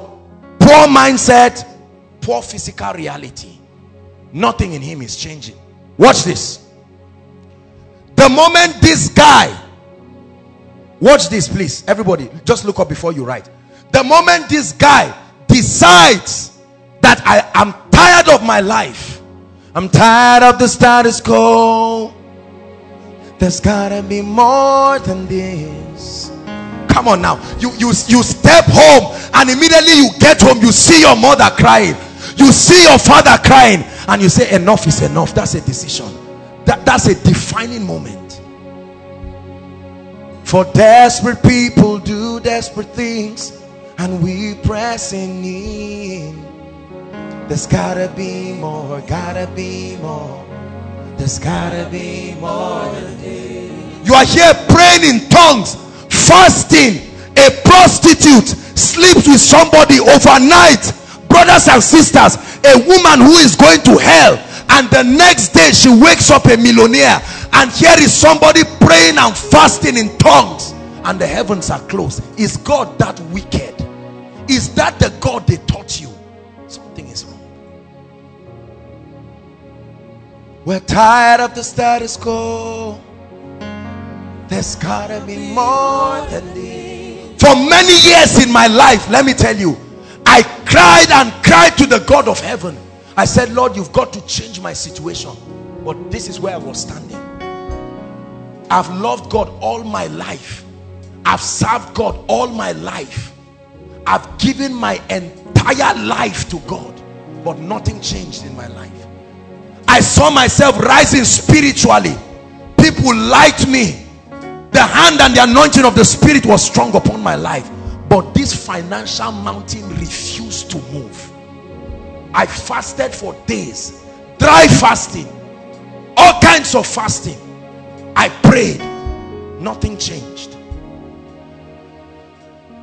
The first book that will begin to give me an idea that there was something wrong I was doing in my life was Discovering Your Purpose by Miles Monroe. It was not a book of finances, but it planted a seed, and I said something is wrong. Something is wrong.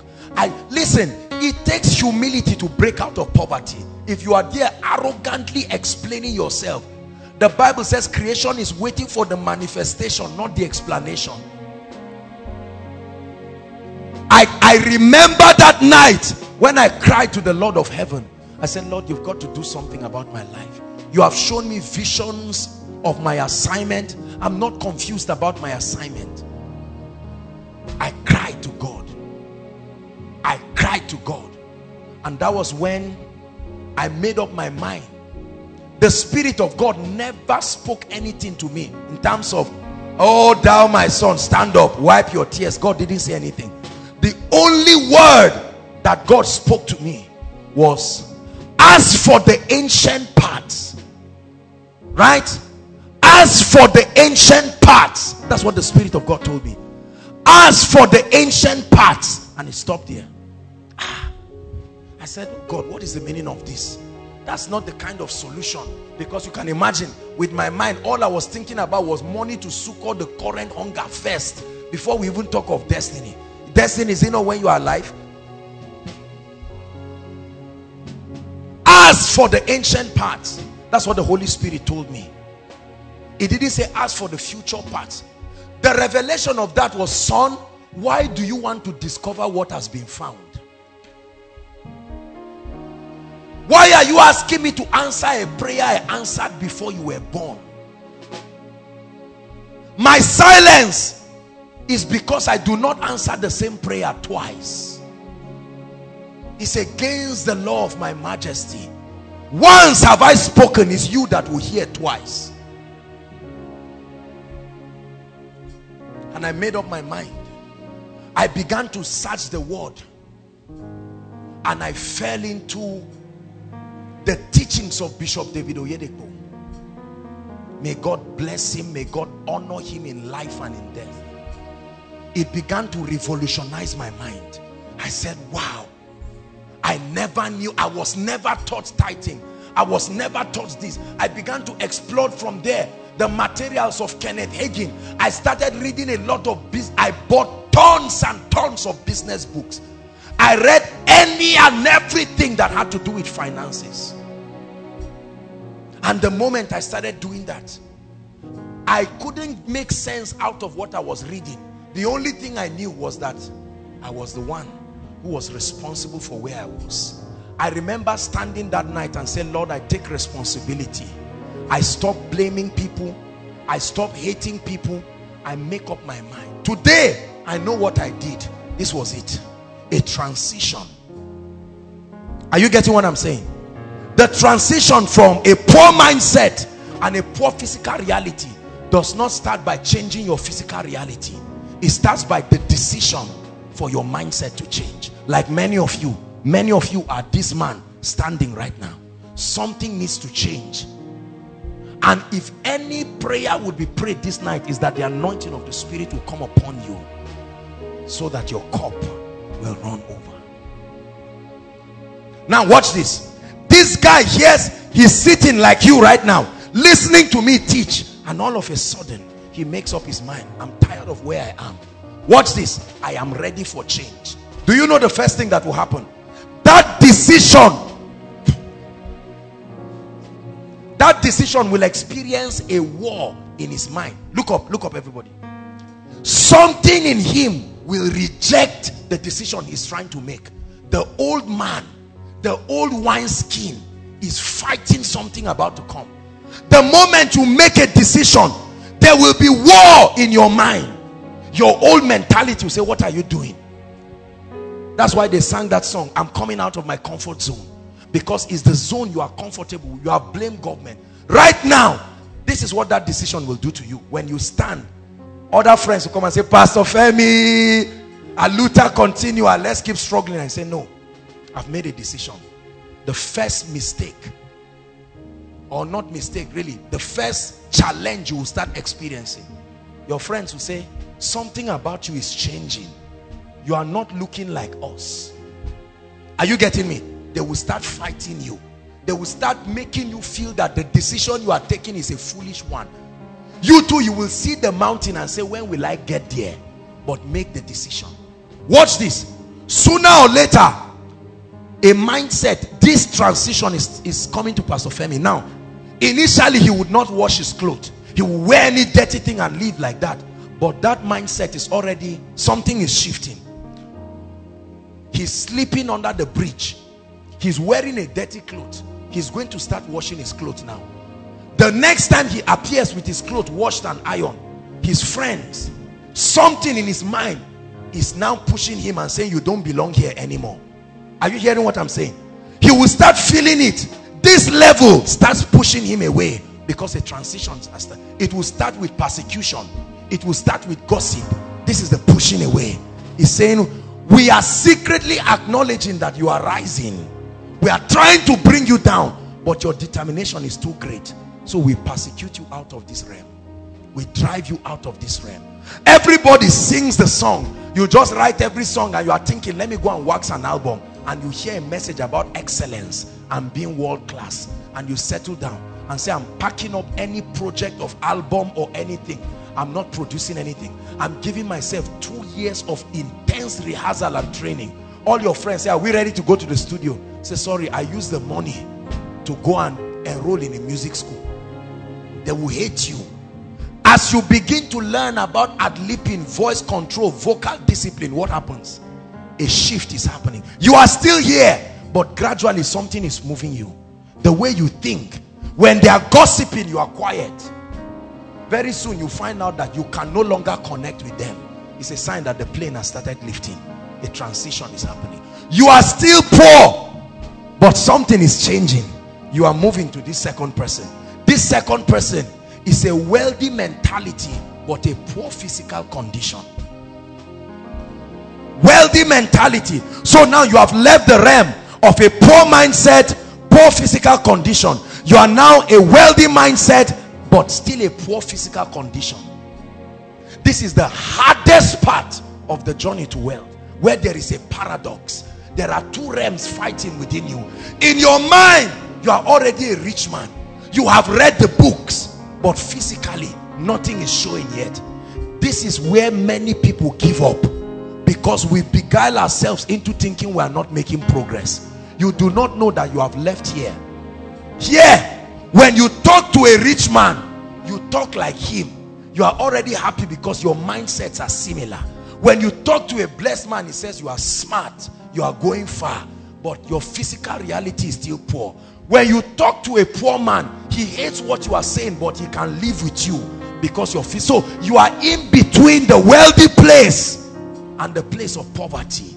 And this is where great men fall, because you are asking, oh God, I've been praying. No, you are reading the books, you are hearing the seminars, you are still eating the same thing you were eating, but brother, you are changing.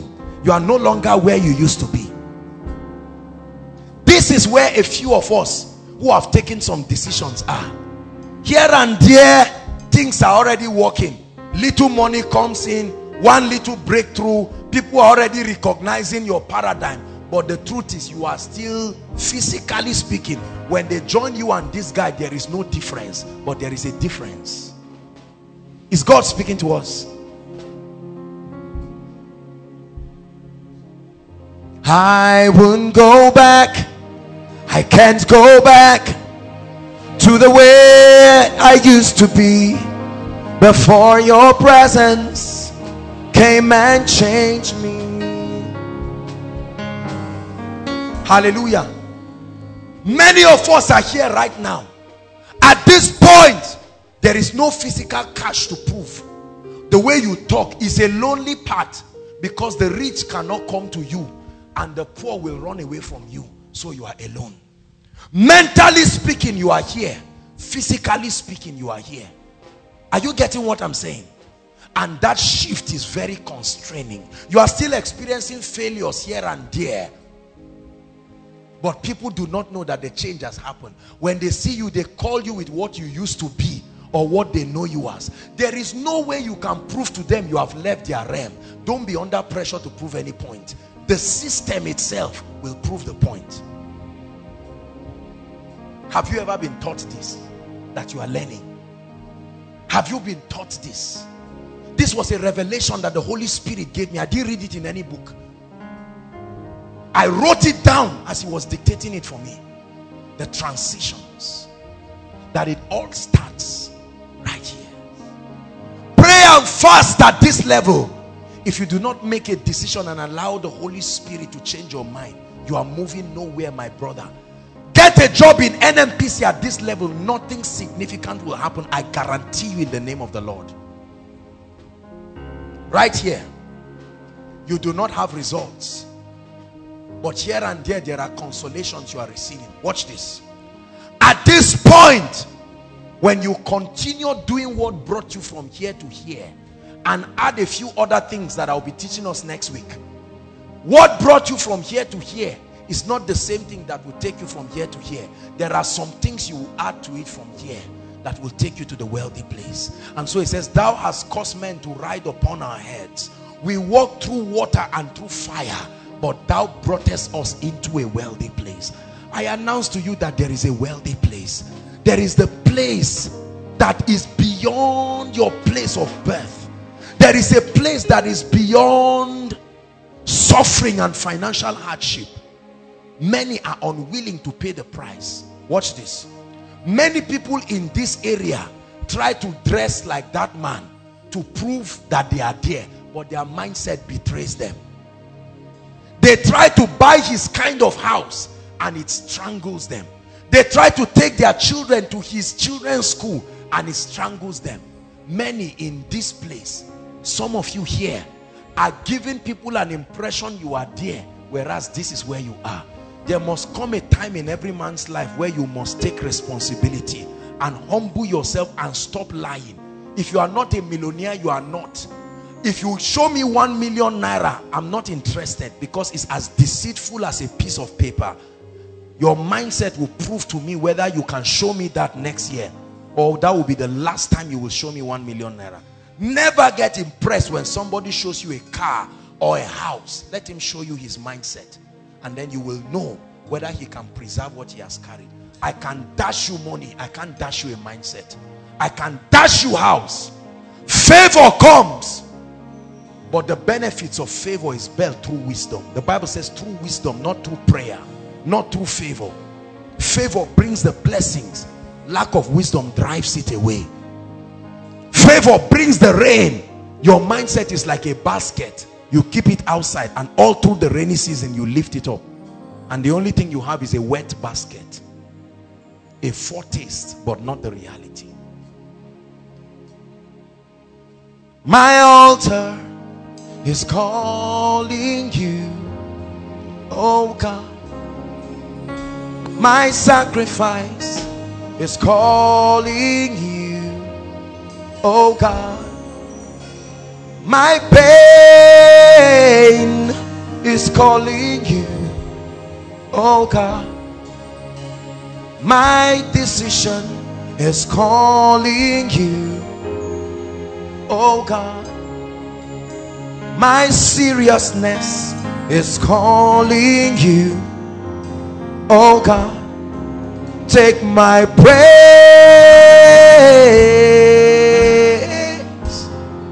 oh God. Take my praise,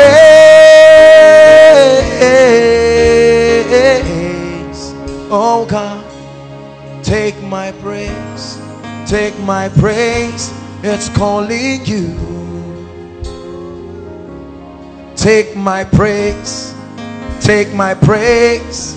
It's calling you. I look at my life today and I am humbled. I was shedding tears this afternoon as I turned back to look at where God has brought me from. And I said, God, you are faithful. And God said, no, I'm not just faithful, you too, you are faithful. It was our faithfulness together. I know that sounds very religious, but it took my embracing his faithfulness to take advantage of it. I will never be poor again for the rest of my life till Jesus comes. It's not a confession. It's not something I'm trying to claim. I signed out honorably never to return to that realm again. No matter what happens to the economy of Nigeria, there's no returning again. You can make that decision.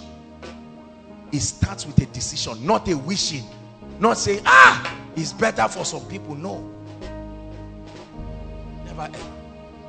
There was a time in this ministry, Pastor Jakes is here.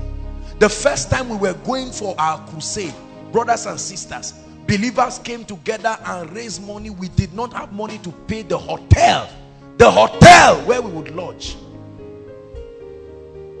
We saw all kinds of miracles on the crusade ground, but it did not change our financial status. Let me tell you, I was almost being locked in the prison because the sound people, we could not pay them. How much? 150,000. I will never forget. I lay down in frustration. I remember one of my friends in frustration signed a check of 90,000 for me. I was so happy. I gave the sound people. They went to the bank and the check bounced. And they returned back in anger and they said, look, we are coming to arrest you. I said, Lord, if they arrest me, it's for the gospel. My altar is calling you, oh God.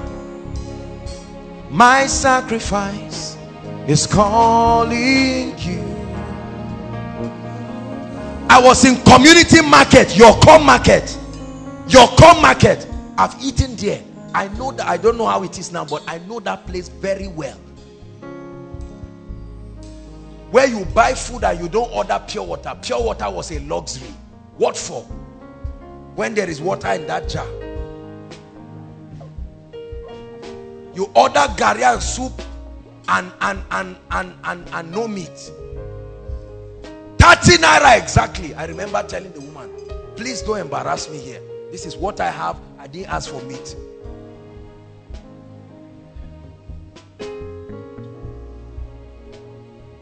As you are laughing, I hope you are seeing the seriousness in what I'm communicating.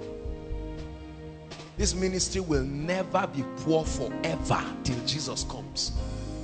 Your spirit opens to me the treasures of your word, and I will forever sing your praise. Your spirit opens to me the treasures of your word, and I will forever sing your praise. I will sing of the wonders of your word. I will sing out for joy. I will sing of the wonders of your word, and I will forever sing your praise. Listen, when God opens your eyes and gives you the key, you come into a realm of dominion. I don't care what is happening in your life right now. Let me tell you something. I submit to you with all humility. I know what it means to be poor, and I know what it means to be blessed. I can show you how to get there. I may not boast to know all, but I can show you something that can take you out of where you are. Next week, I'm going to be sharing with us the formula. In the last 1 year of my life, I have learned more. In fact, let me tell you, compared to the things I learned in the last 1 year, I looked at myself, I said, Joshua Selman, what have you? I have spoken in financial conferences. I have spoken in business meetings. But the thing that the Lord opened my eyes to, and God connected me to uncommon mentors. Uncommon mentors. Some dead, some alive. Uncommon mentors whose words are like the words of God.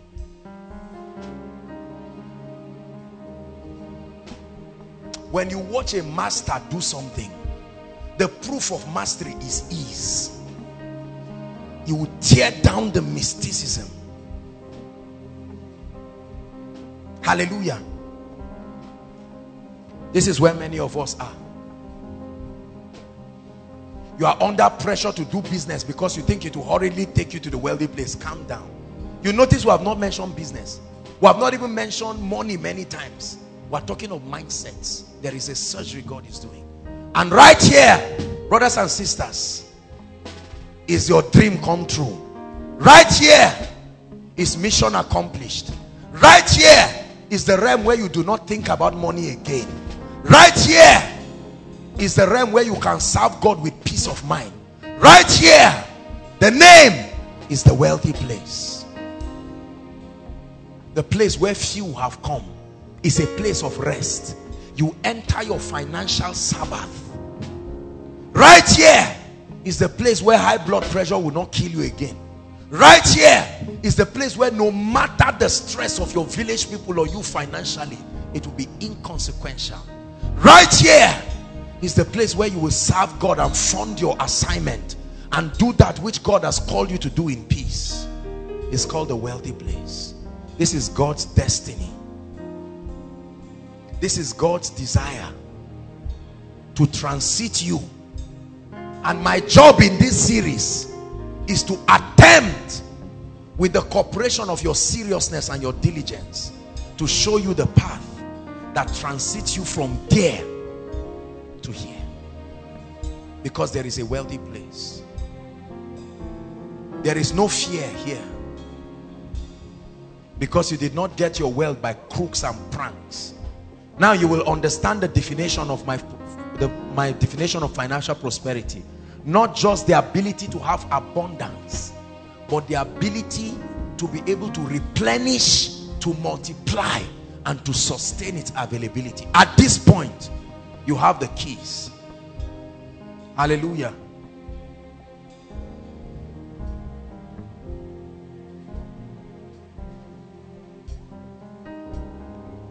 Right there where you are seated looking at me, has anything I've said tonight made any kind of sense to you, that there is need for you to live where you are?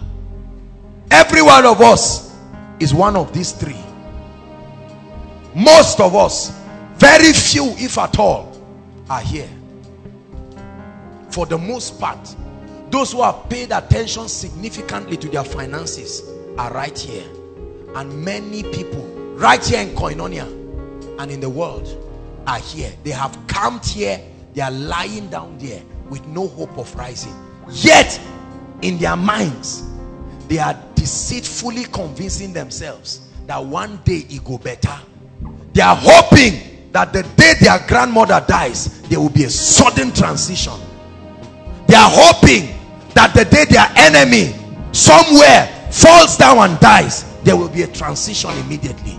If you are in that category, let me announce to you before time, save yourself hard, shattering disappointment and embrace the pathway that vetoes any covenant and any ancestry, that vetoes any yoke, any spell.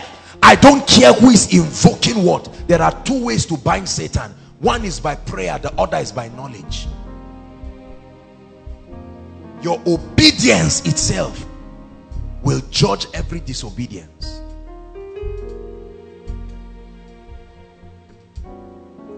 Write this down. The major difference between the poor and the rich is their decision to prosper, their mindsets, the major difference between the poor, the rich and the poor is their decision to prosper, their mindsets, their mental conditioning, and their comprehension of the true formula for wealth and abundance. I'm going to be teaching you that next week. I will show you in plain terms the shocking formula that is responsible. Every single millionaire and billionaire you see, except he's a crook, but anybody through the dignity of kingdom integrity who has risen, you will see it stare at you at the face. I tell you, next week some of you will shed tears like this, because you will say, my goodness, is this it? Hallelujah. Your mindset. I'd like you to say, in the name of Jesus, my mentality must change. In the name of Jesus, I allow my mindset to be changed. In the name of Jesus, I allow the power of God and the mind of Christ to superimpose my mindset. In the name of Jesus, I declare that I'm on my way unstoppably to the wealthy place. Say one more time, I'm on my way to the wealthy place. In the name of Jesus, I make a decision that I will never stay poor. I make up my mind. Let this be the first step tonight into the wealthy place. Rise up on your feet. I will sing of the wonders of your word. I will sing out for joy. I will sing of the wonders of your word, and I will forever sing your praise. Hallelujah. Lift your voice and begin to thank God for the teaching tonight. There is a place called the wealthy place. There is a realm of wealth and abundance. There is a mindset that has kept Africa in poverty. There is a mindset that has kept Nigeria in poverty. There is a mindset that has kept the church in poverty. There is a mindset that has kept your family. Pray and thank him for this teaching. It is the entrance of God's word that gives light and understanding unto the simple.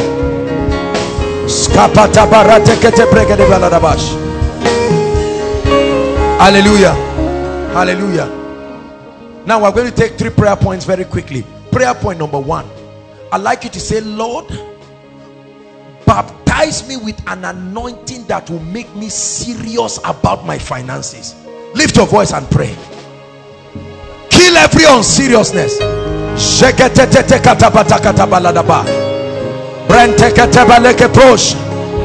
You've never paid attention to it.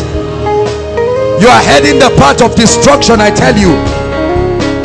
If you have just spiritualized it and left it there, you are headed for the path of disappointment.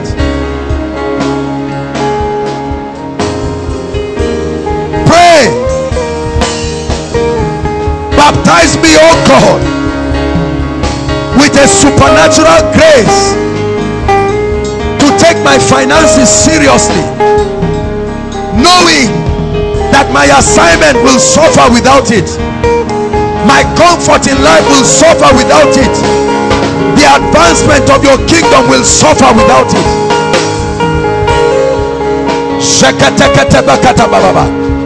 Ladies, are you praying? Don't say my husband will bail me out. Pray.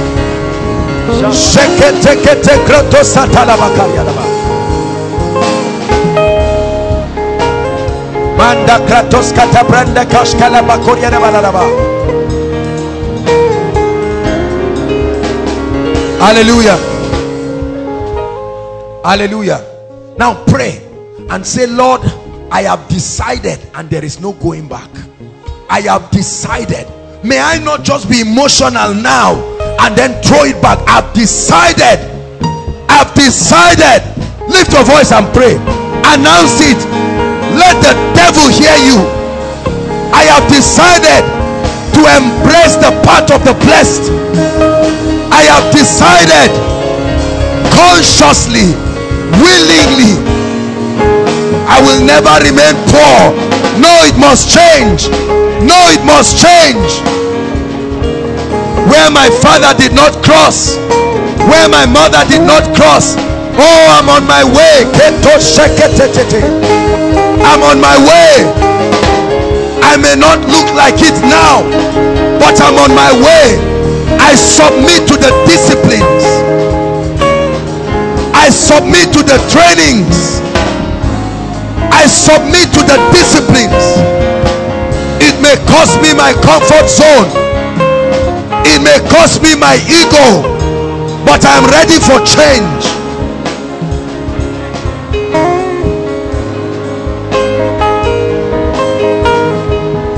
Pray. Pray. God will honor your prayer. It's a decision that will bless you. It's a decision that will determine the way the next phase of your life will be. You may not do anything about yesterday. Yesterday is gone. Yesterday is gone. Stop regretting the past. Stop regretting the failure. Stop regretting the disappointment. Stop regretting the lack. Make the decision now. Make the decision now. You may not know what to do. You may not know how to go about it. Just make the decision. Hallelujah. Hallelujah.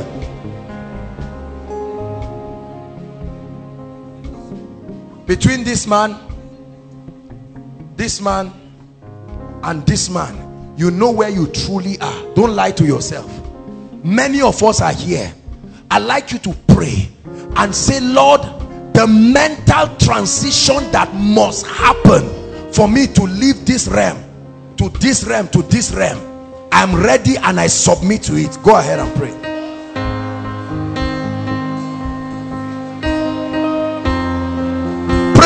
Pray. I submit, oh God, not to money, not to business, but to the mental transition.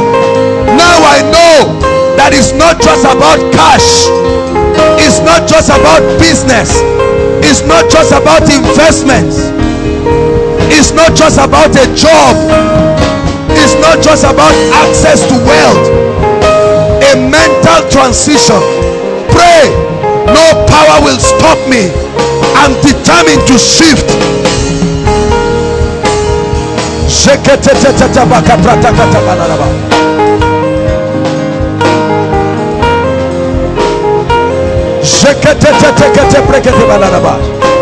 Are you praying, Koinonia? Lord, I receive. Lord, I partake. Hey, Lord, I receive. Lord, I partake in the glory. The miracle of mental transformation is what is happening to you by the blood of Jesus. I see miracle. It's in the glory and the power.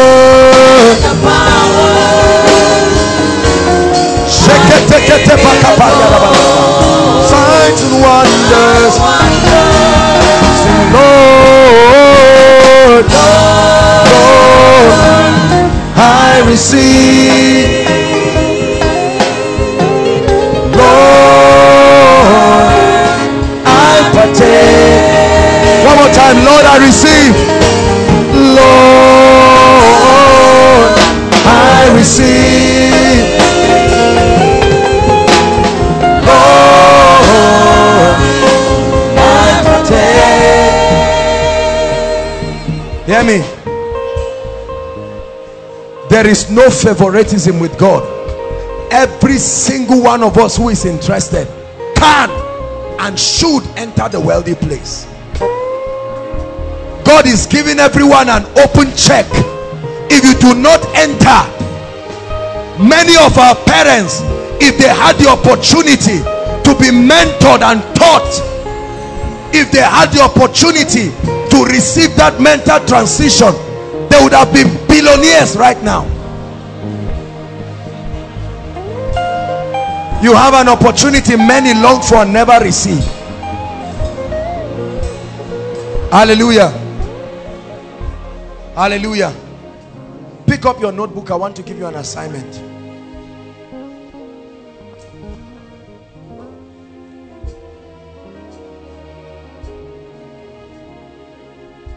I want you to write exactly without any ambiguity. You must not do it now. Write exactly what financial freedom means to you. At what point in your life, be as clear about it. What does it mean for you?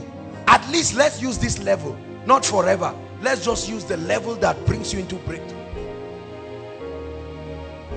How much resource coming into you and how frequent will it amount to financial freedom to you right now? What kind of abundant supply will need to come into your life? Don't be myopic, and at the same time don't be childish. Don't get up and write 10 billion naira per week. That's nonsense. You don't need that level of wealth now. You never think, if you do not make it a goal, you never, hear me, learn this today. Anything you want to accomplish in life, you must separate it out, decide on achieving it, and make it a goal. And you will see the power of God coming. Business people call it the power of the universe. They do not know that all power belongs to God. Are you getting what I'm? Just do what I'm telling you to do. Be childlike about it. Don't argue and say, I know, I've read ABC business book. Just be childish and do what I'm telling you to do. Write it down. Number 2, write down 3 things that financial abundance will do to you and your family right now, knowing the situation of your life and your family. I don't care whether you come from a rich family or not. Write 3 things under God.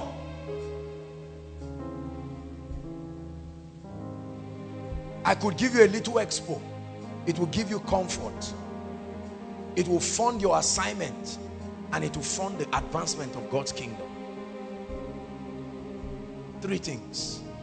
That the presence of finance. If you were seated here right now and you had access to cash, relatively unlimited, imagine all the things you have wanted to do for people. You are not that greedy. It's because there is no money. You are not that self-centered. You are not that materialistic. That craving is because of lack and poverty. That sense of materialism is because you've never had enough. There's almost, I have apples all the time in my fridge. I like apples, and I have apples all the time. I remember when they used to buy apples, sometimes they will buy apples and they'll cut one into 4. Did that happen to you? And you stand impatiently hoping for your turn to come. I thought I really was in love with apples. There are many foods. In fact, there was a name my father used to call me. I thought I liked food. It wasn't that I like food. Every time you know you will miss a thing, you want it as a matter of life and death. But when God brings you to a position where you are in control of the supply, that's when you will see your true state. Many of you don't know who you really are. Poverty has turned you into whatever. You chase any man that comes around. You are not that cheap. It's because of poverty. If you solve it, you will see the stability in your life. Some of you, as you are like this, if you pass and somebody corners you and tells you there's 14119 around, you just smile and say, there are people that when you see them, you know they are dubious from their eyes. They can participate in anything. If you want to hide something, just call them. They know how to do it for you. All that dirty life you see is because it's not, we should not be blaming people and be calling them fraud, 419. Have you taught them the way? People are so desperate, if you don't teach them, they will do anything and everything. Why go into prostitution when there is a pathway in the dignity of kingdom integrity? Why go into impatience and armed robbery and fraud and all of this when there is a pathway with decency, the dignity of kingdom integrity? The last prayer point, I'd like you to pray and say, Lord, in the name of your Son Jesus Christ, walk on my mind again. Walk on my mind. Walk on my mind. Walk on my mind. Pray. That's the limit, brothers. That's the limit, sisters. That's the limit. Man of God, that's the key to the next level. Businessman, that's the key. Let's cry to God. Walk on my mind.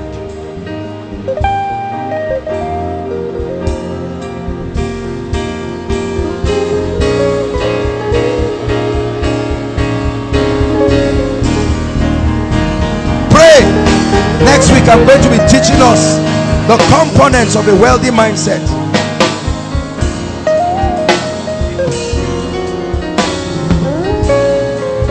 Hallelujah. Hallelujah. Let's just steal out 1 minute and pray. Can you passionately pray for your loved ones and say, Lord, I vow that if you show me this key, I will reveal it to my loved ones and the people. There are so many people that need to get out of this. Go ahead and pray. Lord, I will extend a hand of mercy.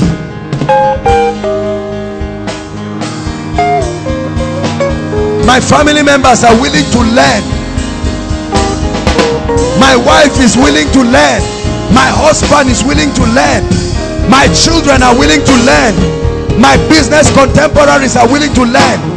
They just don't know the path.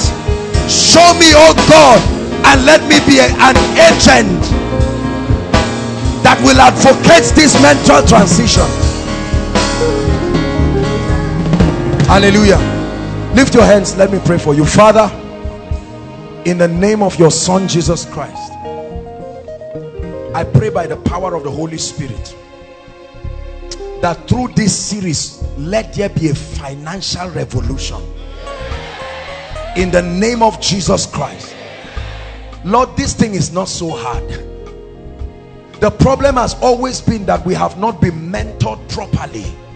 We have not been taught the keys, and so we have blind desires without direction.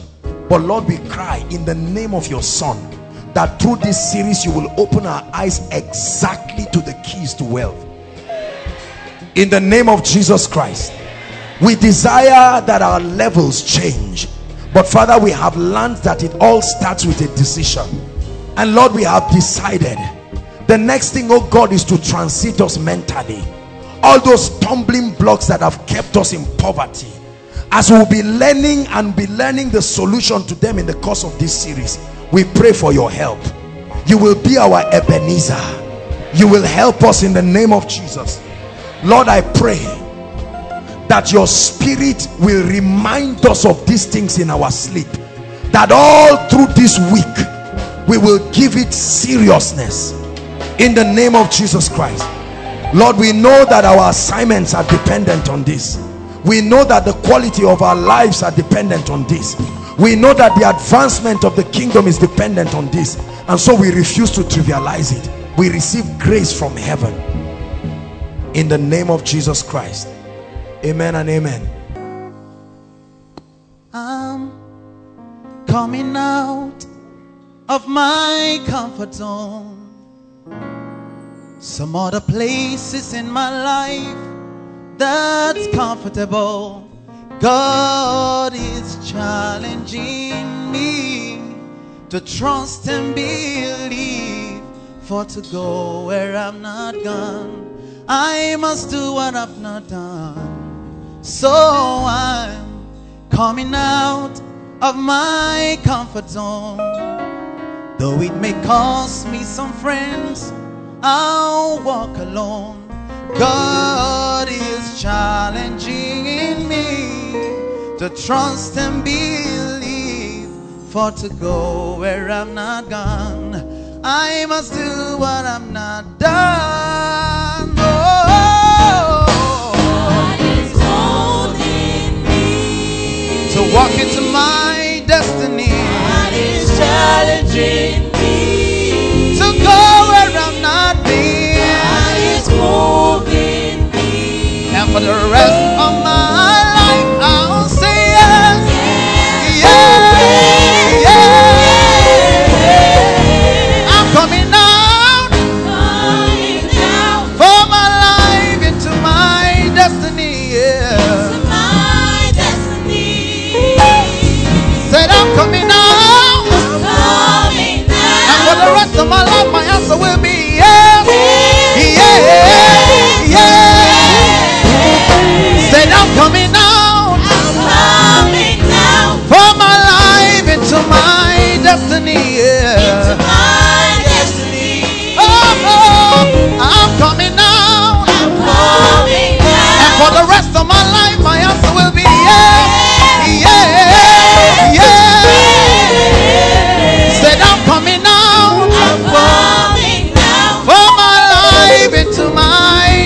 destiny. Into my destiny. Oh, said I'm coming now. I'm coming now. And for the rest of my life, my answer will be yeah, yeah, yeah. One more time, say I'm coming now. I'm coming now. For my life into my destiny. Into my destiny.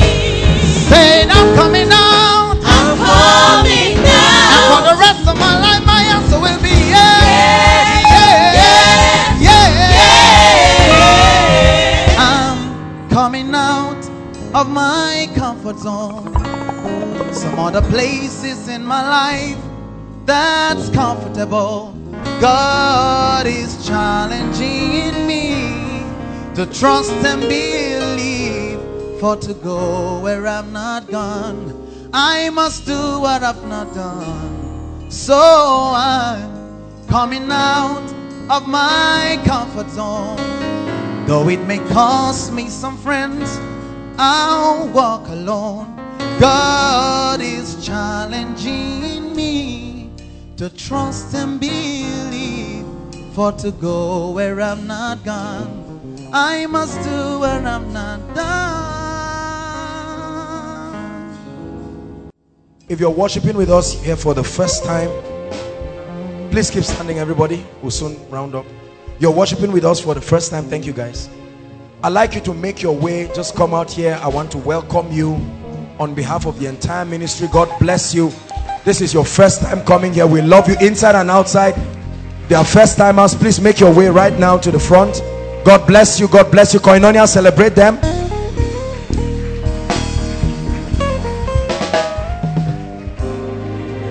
Celebrate them, Koinonia. They're still coming.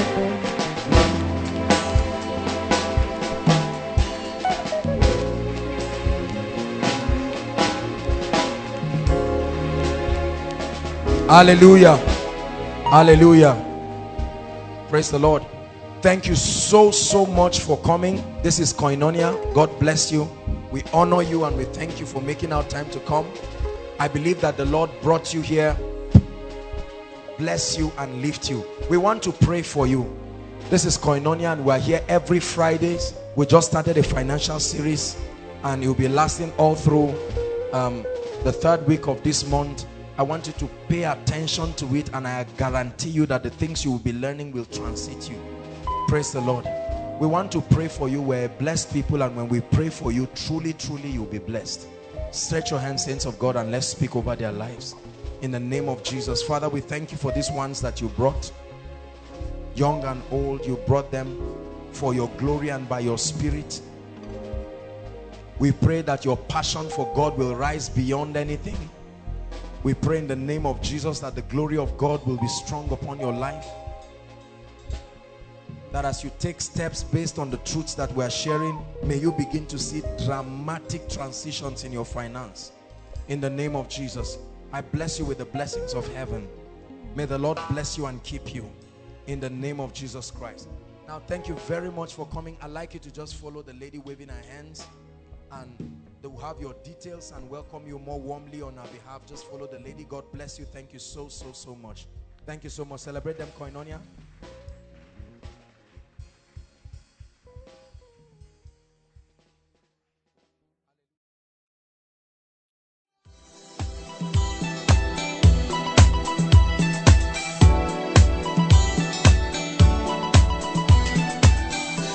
We believe you have been blessed by this message. For additional information, you can visit us on Facebook on www.facebook.com/Koinonia Eternity Network International, or follow us on Twitter www.twitter.com/Koinonia_ENI. You can also download our messages on www.forshared.com. Eternity Network International, duplicating the fullness of God's life on earth.